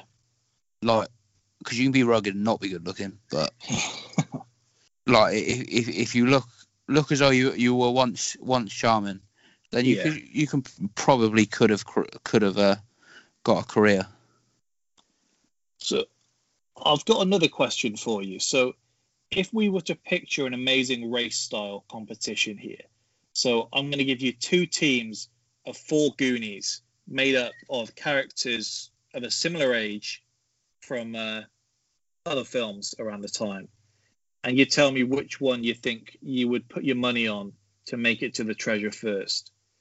So the 2 captains of either of these teams, on the one hand, you have Kevin McAllister from Home Alone, and leading the opposition is John Connor from Terminator 2. It's important to note that none of these have any powers, none of them have any of their props to an extent. So if they have any kind of machinery, they don't have that as they're doing this race. So alongside Kevin McAllister, you have Junie Cortez from Spy Kids, you have Charlie Bucket from Willy Wonka, and you have Zack Attack from School of Rock. In the other team, you have Short Round from Indiana Jones joining John Connor. You've got George Little from Stuart Little, and you've got Calvin from Like Mike. Oh, you got to be back in John Connor there. So I tried to do it as even as possible. So you've got 2 kind of gadget guys with Junie Cortez and Short Round. They're kind of your data in this situation.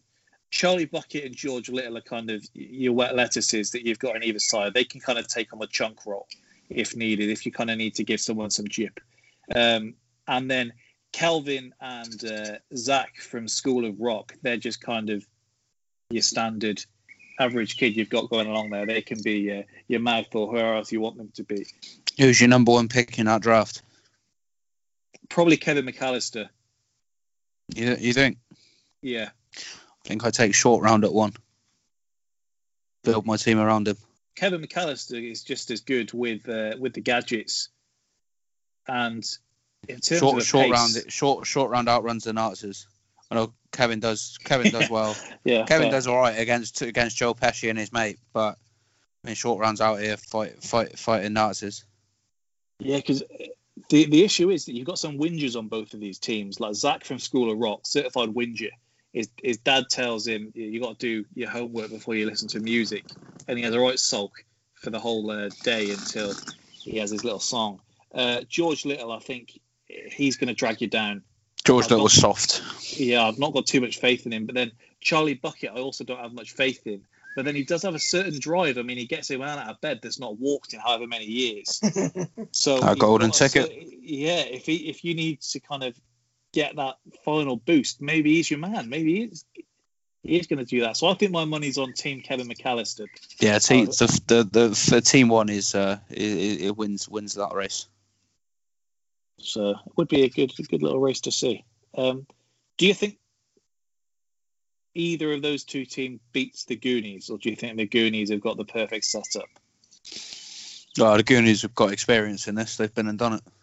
Yeah, I was on these adventures together. Brother, if one of them Martin McFly and the other one Ferris Bueller, but it's just stuck with the Goonies. Ooh, out of those 2, who do you take on your team, Ferris or Marty McFly? Depends on the team, really, because I think the team with George Little in it, you might need someone like Ferris to give him that boost, give him that pump up and get him going, whereas Mike McFly, he's probably more equipped for the task. He's going to get you out of these situations if you need it. So I think you put Martin McFly in there with Kevin McAllister, I think you're onto a surefire winner. Okay, don't mind it at all. I think I have any more questions that I had. No, I didn't. I realised we didn't do the categories for either film. So if we do the categories for the standard ones, and then we'll do the kind of voting as a whole. So we'll just kind of spend a bit longer doing that rather than ask you for your favourite scenes, only to ask you again a couple of moments later for which one's your favourite. 85 episodes in and you're still forgetting these things. Well, it's because the format's been a bit different for Adventure, so I don't have the same critics' reviews, trivia, quotes, categories. Yeah, he seems to have cut the quotes out. No, we'll get to them. But I mean, when we were doing comedies, it was just certainly there was a lot more to it. So good. But yeah, we'll still do the quotes. I've got plenty down. So HP Goonies. All right. So in terms of preference, do I need to ask you which one you preferred, Jack? No, it was Harry Potter. Keenan, what about you? No, I prefer Harry Potter. I actually prefer Goonies this time around. I don't know if it's because it's fresher, like I didn't know what was coming, but purely on preference, if I was voting for one now, it would be Goonies, but it was close enough, so it would the call. Rewatchability, Keenan, how long of a 2.5 hours did Harry Potter feel compared to Star Wars and Lord of the Rings? Less. So Star Wars is literally the same length as, so like, did it feel considerably less, or? Yeah, I did say to you Harry Potter would be my number one out of those three. Yeah, I was just interested. But like, having watched them all, I can't believe I've had to watch all of that shit in the last 4 weeks. God alive, sorry. Disrespect. Sorry, my bad. Sorry, that's actually blown my mind a little. Having watched Harry Potter again, like, it's considerably my favourite. I actually think this is just, you're going to laugh, but I think if you offered me the chance to watch the other 2 Lord of the Rings films, the other 5 Star Wars films, so I'll call it the original 6, or the other 7 Harry Potter films, is it? Something like that. I think, compared to Star Wars, I'd definitely take Harry Potter. And honestly, I would consider watching all 7 Harry Potter films before I'd watch the other 2 Lord of the Rings ones. Which one of the 2 films did you think was more rewatchable out of Harry Potter and the Goonies? Oh, Harry Potter. I won't be watching the Goonies again. You like it? No. I didn't. You disliked it? What, the Goonies? Yeah. Yeah, I've told you this. You haven't? Have I not? Sorry. I've had this conversation already today. My apologies. It's been a long week. No, the Goonies, it wasn't for me. I did actually know that already before watching it. If I want to watch a film about 4 mates going on an adventure from the mid-80s, we'll watch Stand By Me every time. Yeah. And Jack, same question, but first of all, how rewatchable is the Goonies in your opinion, and which one do you think is more rewatchable of the 2? I think Harry Potter is more rewatchable, and I don't think I'll ever watch the Goonies again, purely because it's not something I'd seek out. It was too difficult to watch at the start when all the scenes were being set because they were shouting over each other, which is why I wished I had that nostalgia reference that I could look back on with fondness. I had a 4K copy, so it was quite cool seeing it all remastered. Do you think, so the 2 of you have said that you're unlikely to rewatch it? Do you think there's any scene in there, whether it's the Truffle Shuffle or anything else, that you're likely to YouTube for reference, or just if it gets mentioned in passing and you want to rewatch a scene, are you ever likely to do anything like that, or is it just on to the next for you? No, Yeah. I won't. You're not even going to rewatch the Truffle Shuffle? No, I don't. That doesn't do a lot for me. It never, even when I watched this when I was younger, that didn't do a lot for me. Or in being interrogated? No, again, it didn't do a lot for me. The only thing you might hear me shout randomly is, "Hey, you guys!" But again, probably not sure if I can do that in this day and age. Did you like when Sean said in the chat the other day that he didn't like the Goonies? And I said it's because people used to shout, "Hey, you guys!" at him in the street. I did. I did enjoy that. I can honestly say I don't. Again, you and I seem to be opposing ends a lot in this bracket. No, Goonies is it's not it's not one of my favourites.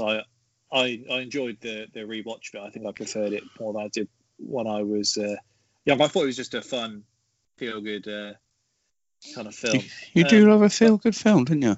But I do think Harry Potter was more rewatchable. Of the films that I've had from the 80s that I've had to watch through your choices on the bracket, this is the worst one. I've just seen Sean has actually sent his picks through. Should we count his picks, or because of the fact he's claimed he's too tired, are we ignoring his picks? I mean, if I realise you're gonna probably say no, but I mean, as he's compared to Jack not submitting him when he's not here, if Sean's bothered to do it, I'd probably say we include him. All right. Well, it hasn't affected anything so far. The preference he gave to Harry Potter, rewatchability to Goonies, but doesn't make a difference there. Best moment / scene. Sean's gone for Harry Potter. Keenan, what do you think? It's Harry Potter. Which particular scene? I will give you either the game of chess. Yeah. I feel like me and you actually spoke about this a couple of weeks ago. How much I like that scene. I don't think so. I'm sure we did. It must be someone who looks like me you're chatting to. Lucky no, guy. This one was definitely you. We had a conversation for one of the times where you FaceTime me. Oh. For sure we had this conversation. Or outside of that, I like the scene in the lighthouse. Okay. I always did. As a recasting now, I'll just let you know that Hasbulla in Gringotts Bank is going to be my pick there. Give me Hasbulla as the young Dudley. Oh, that'd be sensational. Him stomping on the stairs. Him jumping down the stairs. Him just throwing them little leg kicks at Harry. I can imagine him riding on the back of the snake as it's going out of the zoo. Hasbulla, leader, legend. Do you know he's actually 18, by the way, Jack? Like, that isn't like an internet-like theory. He is genuinely an 18-year-old kid. Who? Have you seen this little kid that's going around on Twitter? Oh, little yeah. Russian kid. He looks like a baby. Yeah, he's 18. He looks like a baby, but also looks like a 50-year-old man in one face. He's 18. He's 18. Yeah, he's actually 19, I think. He's a blogger in Russia who's got this kind of condition. He's got Benjamin Button disease. Yeah. That's not actually me taking the piss. That's the informal name for me and disease he's got. A deep dive. Mate, I've been on his fan account Twitter. I've probably scrolled. I've seen every tweet on it at least 3 times. Jack, for you, what's the best moment / scene? Goes to Harry Potter, and probably going to give it to when he first goes through Diagon Alley and you see the Wizarding World for the first time, because reading the books as a kid and then get to see it all brought to life, that was pretty magic. Not that whole scene, but not all of that. But when I was a kid, I randomly really liked the scene in Ollivander's Warmake. Oh, it's quite dark, him saying, "Ooh, the one that put that scar on your head and killed your parents. Let's test that one out with you." The scene for me would be between the Hogwarts Express and Chunk being interrogated. Chunk being interrogated is my favourite of the two. That's the one I'm most likely to YouTube to watch again. But I do get such a buzz just from hearing him say, "We'll take the lot" each time. And you don't see any bags. So I hope he at least packed that away, because that's an awful lot of waste. If not, they could have kept him going. If we go on to the quotes, so if we start with Harry Potter, Hermione kind of, I remember there being not so much the most quotable, but hers kind of stood the test of time when you left the cinema that were in your head the most, whether it was Wingardium Leviosa, her saying, "I'm going to bed before either of you come up with another idea to get us killed or worse, expelled." And she has a lot of lines like that, doesn't she, where it's essentially just saying, "I'm obsessed with my studies. This is the joke," basically. Yeah. Anyone got another quote for us? You're a wizard, Harry. This is a little one. That one for Jack, I think. You're a wizard, Harry.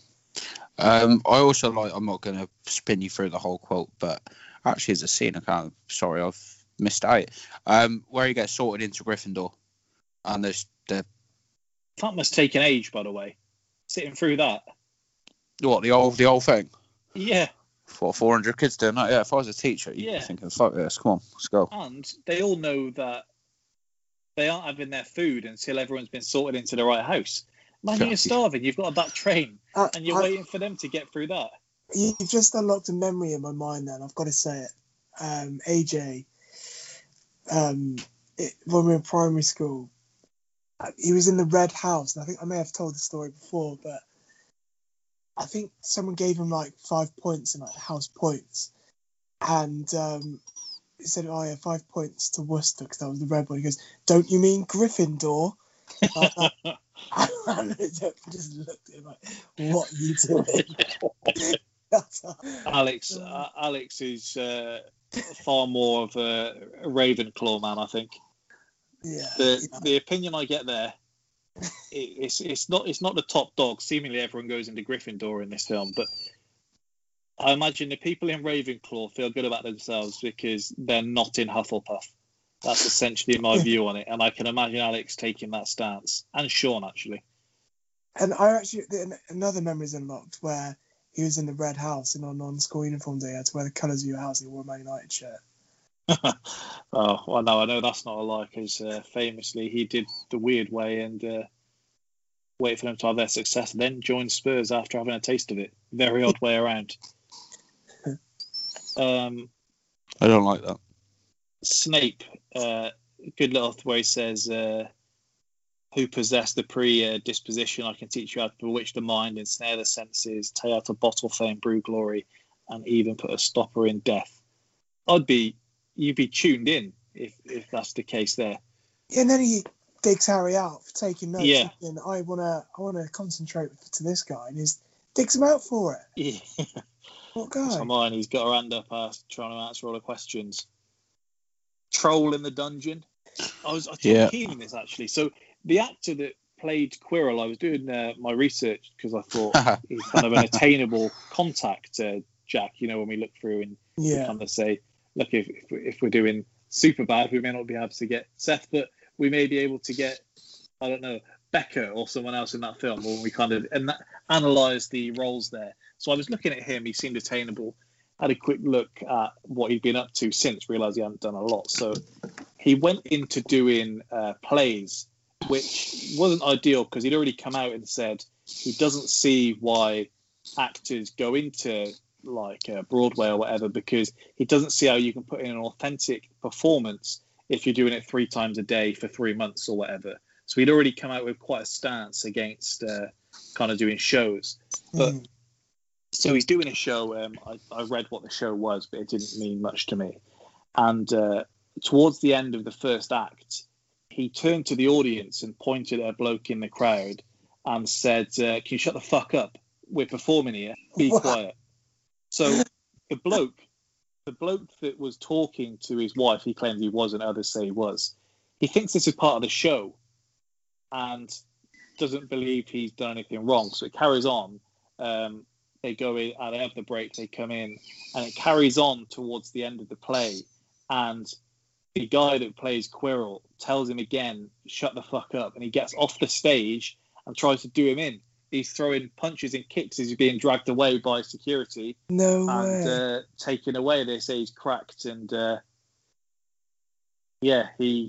guy didn't press charges, so he kind of avoided the questioning about the situation. The guy that it happened to I think he was interviewed by the Telegraph or something because they were there reviewing the show that night. And he's not had too much of a big career since. So the guy that plays Quirrell turns out to actually be a maniac. So don't talk while he's performing. A maniac. Other quotes I had down. I actually really want to interview him now. Yeah, I know. I know we said about the cast at Harry Potter. You've had one be booted off for rioting and smoking weed, which in the grand scheme of things, I'm sure some of them have done far worse. I don't know if I'm getting kicked off for that. And then we've got this family-friendly film, Wood, before the game of Quidditch. saying about being scared, and he says, "I don't remember. I took a bludgeon to the head 2 minutes in, woke up in hospital a week later." Troll in the Dungeons is another classic there. Yeah, Leave it here, Malfoy, or I'll knock you off your broom. perfect. I do wish we'd had TK on to do a what I must say is a very good Seamus Finnegan impression. Was it on the podcast that he did it? He may have done it on a Monday podcast. Abandoned us any of these days, our Thomas. Maybe we'll get him on loan next week while Sean's away. I want him to be there for the Heat pod, because I feel like he would appreciate my enthusiasm. Whereas I don't think you will. No post on Sundays. There we go. That's the other quote I had. Any more before we go on to Goonies quotes? Jack, I'm sure you've got something to say. No, all good for me. So from the Goonies, hey you guys, as Keenan's Chunk's whole confession. Just a quick one. Sorry, mate. I was just going to say, I found this out no more than an hour ago or 30 minutes ago whilst we were doing this pod. Do you know what the guy who played Chunk does now?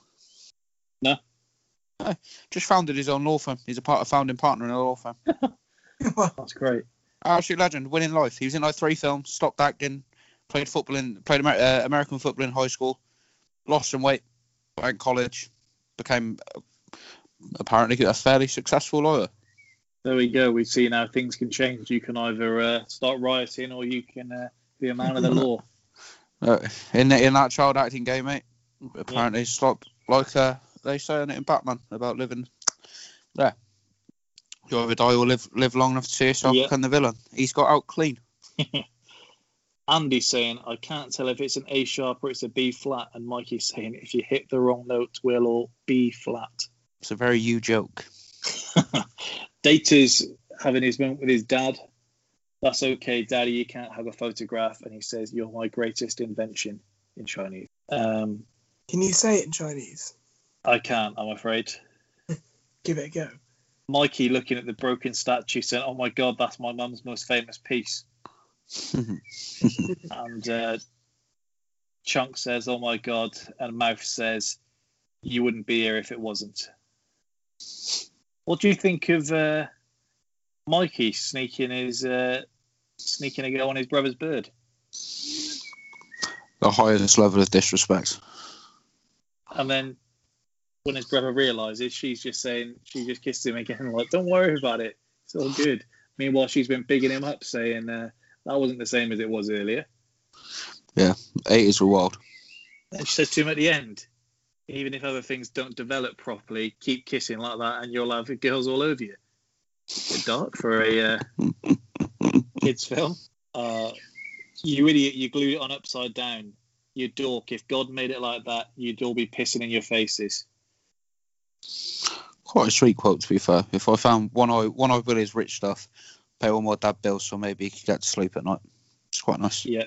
Because, I mean, if you'd have asked me at that age, if you asked me now what you'd do with that money, Jesus, the answer wouldn't resolve around paying bills, I know. When we were saying about whether you could do this film today, there's an awful lot of jokes that are essentially centered around Data's accent and him saying booty and booby and all these things. Yeah, again, probably not in there. I'm saying booty traps. You mean booby traps? That's what I said. God. Nice little moment.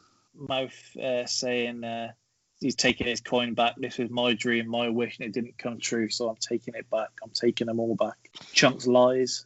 More amazing than the time you saved those old people from that nursing home fire. More amazing than the time you ate your weight in Godfather's pizza. That sounds like a hell of an evening. If you ever want to try it, we can get on that pizza at buffet.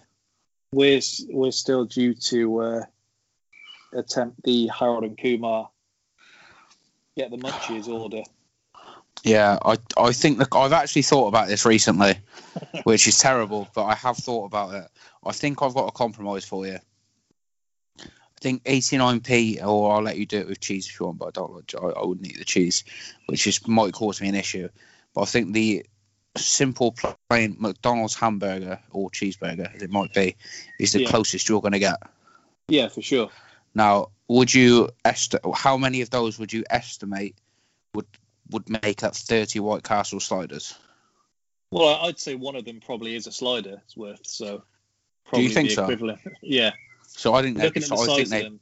I think they'd be bigger than a slider in terms of circumference. Mate, I have already thought about it, so I reckon we could do it. Well, something to plan out in the future if I ever see you again. Oh, well, I'd like to. It'd be quite nice, actually. Yeah, just been a while. Yeah, that's been to be fair. I've got an idea. Why don't we just spread chocolate all over the floor and let Chunk eat his way through? He says, "Mouth, I've taken all I can stand and I can't stand no more." And then he's ready to throw hands. See, you don't want a big lad reaching breaking point. If he catches You you, don't. if he catches Especially you, not when he's got Sloth on his side later on. oh yeah, that's true. But if he catches you, when he winds up, it's all over. Although I can't see Chunk doing a lot in terms of turning the hips over. Keenan, what do you think is the best quote across the two films? I think it would probably be "You're a wizard, Harry." Jack, what about you? Give it here, Malfoy, I'll knock you off your broom. Sean gave it to Harry Potter as well, and I would probably agree with you, Jack. That's the one I enjoyed the most. MVP, it's got to be Harry Potter, really, hasn't it? Yes. Do you say otherwise, Jack? Or Yeah, it's gonna have to be Harry or maybe Hermione. Sean gave it to the Goonies.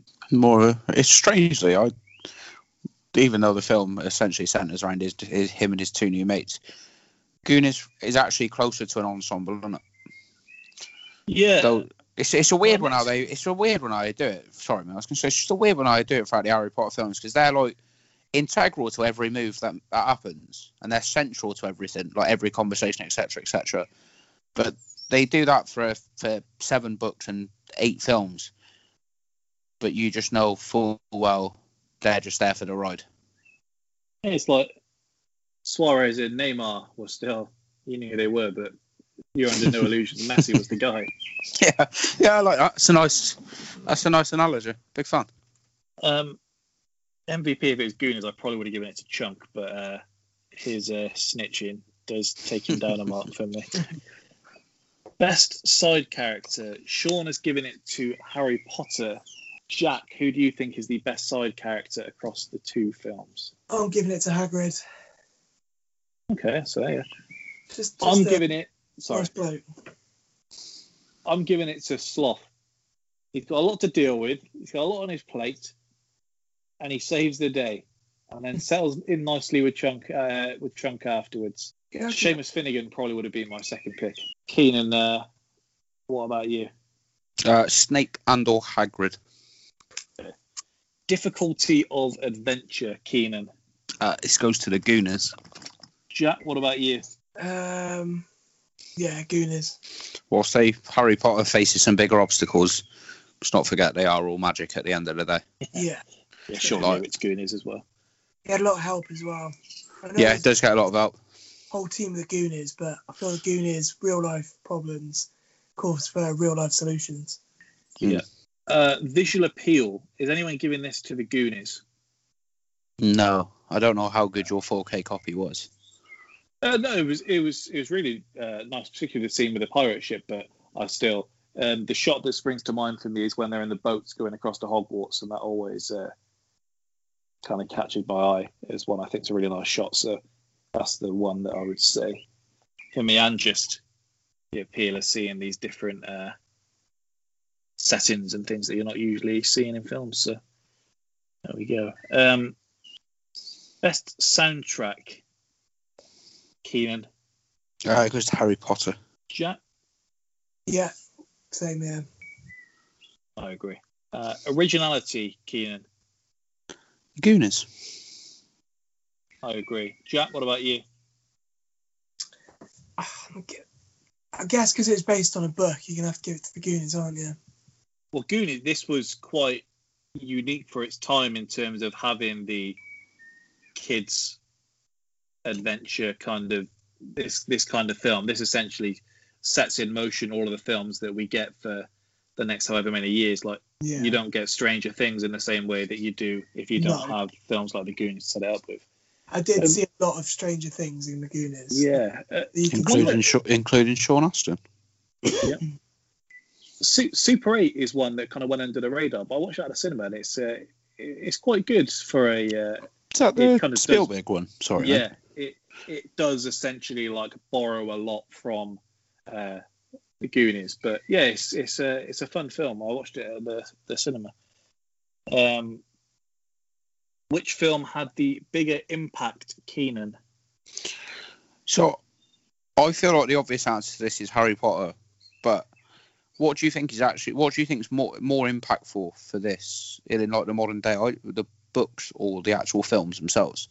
So I think these days people recognise again the books more than they do the films.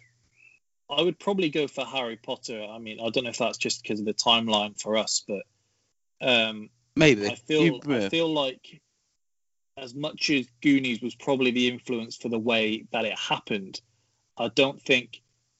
I'm not saying you're not ever getting a kind of ensemble kids adventure kind of thing that you do in the same way as this, where it's kind of that in between kids and adults. Like I think that's definitely going to happen regardless. Just it's the way it's done in this film. So I think the impact maybe that sped it along a bit more. But I would still go for Harry Potter and the impact. I mean, if it didn't do well, you wouldn't get all the films afterwards. You wouldn't get the clamour of the way people were. Like, it was a real thing, like having to tell people before you entered a conversation, like, don't ruin Harry Potter for me when the final books were coming out. Yeah, no, I've told you before. I think I said said it on the pod before, about it, like the midnight release and stuff. I'm sort of acutely aware in my house of how big it is. I think it is the answer, but it wasn't as close. I went in a robe to collect one of them. So no, you fucking didn't. Yeah, I did. There was a picture of me on the wall in Waterstones, and I had to go and take it down so no one could see it. Yeah, bad, isn't it? I'm so sad. And I went as Hermione on Cub Camp, and I look more like Hagrid. Yeah, I can see that. Jack, what do you think is the bigger impact for you? It's Harry Potter, I think. I think more people that haven't watched Harry Potter know Harry Potter and quotes from it than me only knowing the Truffle Shuffle from the Goonies. But to my point, that's my point to it, Jack. You're probably right, mate. But I would guess that would be across the 8 films. Yeah, I suppose. But yeah, I get what you're saying, Keaton. Yeah. Like I said, I think Harry Potter is the right answer, but I think you're right. More people will know about it. But this is what it is. But more people would know stuff like Dumbledore dies, so on and so forth. Yeah. If you ask someone who hadn't seen it to tell you something about the first film, I honestly think I think some people might struggle. Yeah. But I do think you are right. It's the right answer, but it wasn't sort of blowing out the water. Whereas I think Sloth and Chunk from the Goonies would probably recognisable most everywhere. That is true. Jack, what do you think is the best opening scene? It's definitely Harry Potter for me because the Goonies opening scene, I've complained about it all pod, where they just shout over each other all the time. What, the police chase? Oh yeah, I suppose. I'm still giving it to Harry Potter because I'm thinking back to when I first saw it as a kid, and it was like just the awakening of everything that you've read about. I'm quite comprehensively giving this one to the Goonies. I think this is probably one of the better scenes in the film, the way they kind of set everything up. You get the cool double cross with the police and the notes, and then just the trip through the town. And I do quite like kind of long credit scene like that at the start of the film, as you kind of get the introduction. Back in a couple of years later, they'd start doing someone would be on their skateboard on the way home as you get those credits in that scene. But what do you think is the better opening scene, Keenan? Excuse me, sorry. I gave it to the Goonies. And so did Sean. Keenan, which film do you think has the better ending? Sorry, it's just clearing my throat. I gave it to the Goonies, mate. I'm in agreement as well. I think if you end after the House Cup, then fair. It gets a bit. Do we need the Hagrid thing on the train? The little cringy bit, him going back to give him a hug. I'm not really going home. Yeah, all right. Yeah. Yeah. Both do what they're supposed to do. I like the scene of the pirate ship coming out and sail away and have the big shot of that, and all of that with the Goonies. So Goonies would be my pick there. Sean also gave it to the Goonies. What would you have picked, Jack? Yeah, I'd probably say the Goonies. It was. And then finally we have Harry Potter chemistry. Keenan, which way would you give this? I gave it to the Goonies. Jack, what about you? Harry Potter. Sean gave it to Harry Potter, and I'll give it to the Goonies. I will say why, because I feel like Harry Potter is again the obvious one. I think obviously it's bound to happen as you write more and you develop the characters more, but the chemistry between between the three of them grows through the film and through the books. In the first one, they obviously they come together, but it's not at its peak, is it? Part of the point of the first one to at least over the halfway mark is that they don't have the chemistry between them, and they're an unlikely group of friends, and then it kind of goes from there. And it's only really up until they kind of overcome the odds to get the Philosopher's Stone that they really click and become that friendship group. I have to say, a lot of credit needs to go to Ron and Hermione because they're on it from they've got him. They've got his back from the jump. Yeah, and I don't know if I've got that streak of loyalty. No.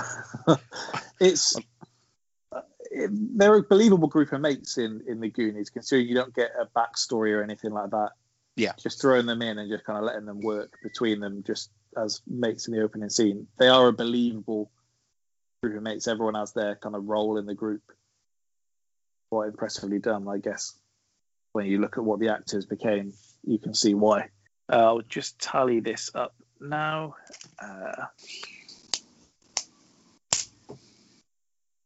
So Harry Potter does go through to the next round. 9-4, the final scoreline over the Goonies. Can tell you now that that will go through to face the winner of next week's matchup, which is Pirates of the Caribbean: The Curse of the Black Pearl against Space Jam. That's a good week. That is a good week. Do you just not charge your headphones? They only have a certain amount of charge in them. Well, I would assume so, but I've had them for that long that it's. I think the mic uses more of the battery. So if I'm just listening to music, then it's quicker. But Pirates of the Caribbean against Space Jam is next week's matchup. We don't have Sean again, so we'll see how that goes. We do have the talking points. Jack, are you sticking for the talking points, or are you bouncing and coming back next week? Yeah, got to bounce. So I'll see you guys next week. Adios. Goodbye. And we will just run through these. Real star of the film, Harry Potter, I think, is quite clear. Yeah. For the Goonies, what do you think? For me, I'll give it Mouth. Yeah, I agree. Although I do think Sean Astin's character does a great job. He's just kind of the glue, isn't he? He's there. He's like he's your point guard, facilitating everyone else. But it's believable, like his role. I do believe that he's there. He's not pretending to be overly brave. I guess part of it is the fact they're kids. You can kind of get away with their being naive, and so it's only when they're in the final situation that they're scared that the bad things are going to happen. Up until then, it's just the innocence of being a kid. You're fearless, aren't you? Than our parents should. We'll take getting in trouble. Recasting one role. So I mean, we've given Hasbulla her role, and I did say that I think if you remake this now, Michael Cera as Professor Quirrell is as good of a casting call as I can imagine there being. I think he does the role more perfectly than it's done in the film. I don't see it.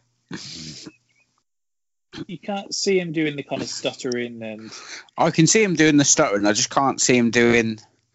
I don't know. It's hard to describe. I just can't see him pulling it off. The stutter, yeah, because I mean he does that in every film he's in. I don't know if it's naturalised or if he's actually got a stutter or if it's just an effect that he uses. But I can't see it. I'll be honest, mate. Have you ever watched Arrested Development with him in it? No.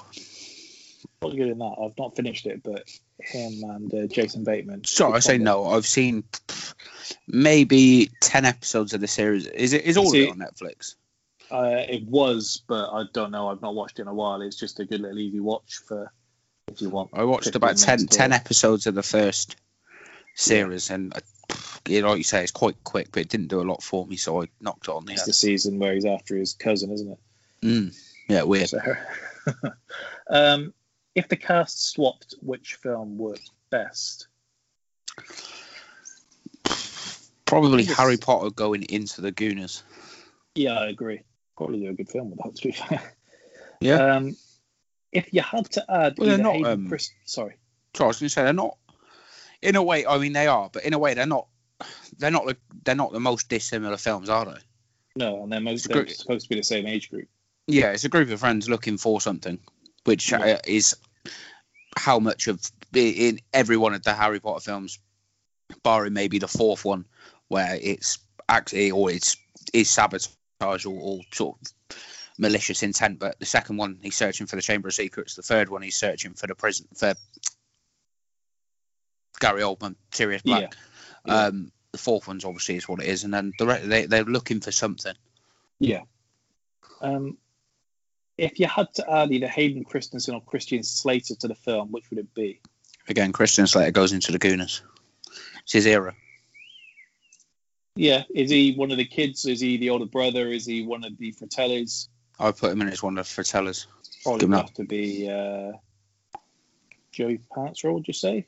Yeah, I like that. I don't mind that at all. All the other guys, to be fair, a bit more threatening. I'd rather keep Joey Pants, but I do like him in the role. It took me a significant length of the film to work out that it was their mum, the other one. I thought it was a bloke. At least until halfway through, when it kind of clicked. And they say they refer to it as mama, don't they? At some point, like police officers. I'm like, okay, I can see it, but I was like, this is just like a matter. I wasn't too sure. If you had to add either Harrison Ford or Paul Rudd to the film, which would it be? I would like to see Paul Rudd in the Gooners. Can you get Harrison Ford in Harry Potter? Put him in as Filch. Yeah, okay. Just that angry, old, shuffling around, mumbling guy. I was trying to see if there's anyone else that I could picture him being. Snape was the first Paul call I was going to go for. But He don't do a better job than Alan Rickman. No. Ooh, sorry. Which low-key piece of memorabilia would you take from the movie? From the Goonies. Sorry. Over Ron's mum's jumpers. Big K on the front of it. Yeah, I wouldn't mind that. I don't know about in Burgundy, to be fair. Got that in the locker. I think I would have either one of the brooms. Or Nice. I've always quite liked the Gryffindor tie. Okay. Yeah, I like that. As low key as you can get for memorabilia. What are you taking from Harry Potter? Is that a jumper or? I don't really know, mate. To be honest, low key, because there's some stuff you want, but I don't quite describe it as low key. So low key is like you can't have the DeLorean from Back to the Future. You can't have the pirate ship in the Goonies. Yeah. I'm not sure. From the Goonies, I think I'd take Chunk's shirt. Yeah, it's a great shot actually. Well. Hey. He's a kid. Yeah. He's a big kid. Yeah. I do like that shirt, I have to say. From Harry Potter, do you know? I don't know. So no. In one of the later films, some of them chocolate frogs. Yeah, it's not a bad shout. So one of the big tankers that they drink out of in the pub. I wouldn't say no. Butterbeer. And then finally, if you had to make a spin-off TV series in the world of one of the films, which would it be? The Gooners. Well, them going on different adventures. I wouldn't mind that. A little follow-up. What happens when the Fratellis get out of prison? They they back on the hunt trying to reclaim those jewels.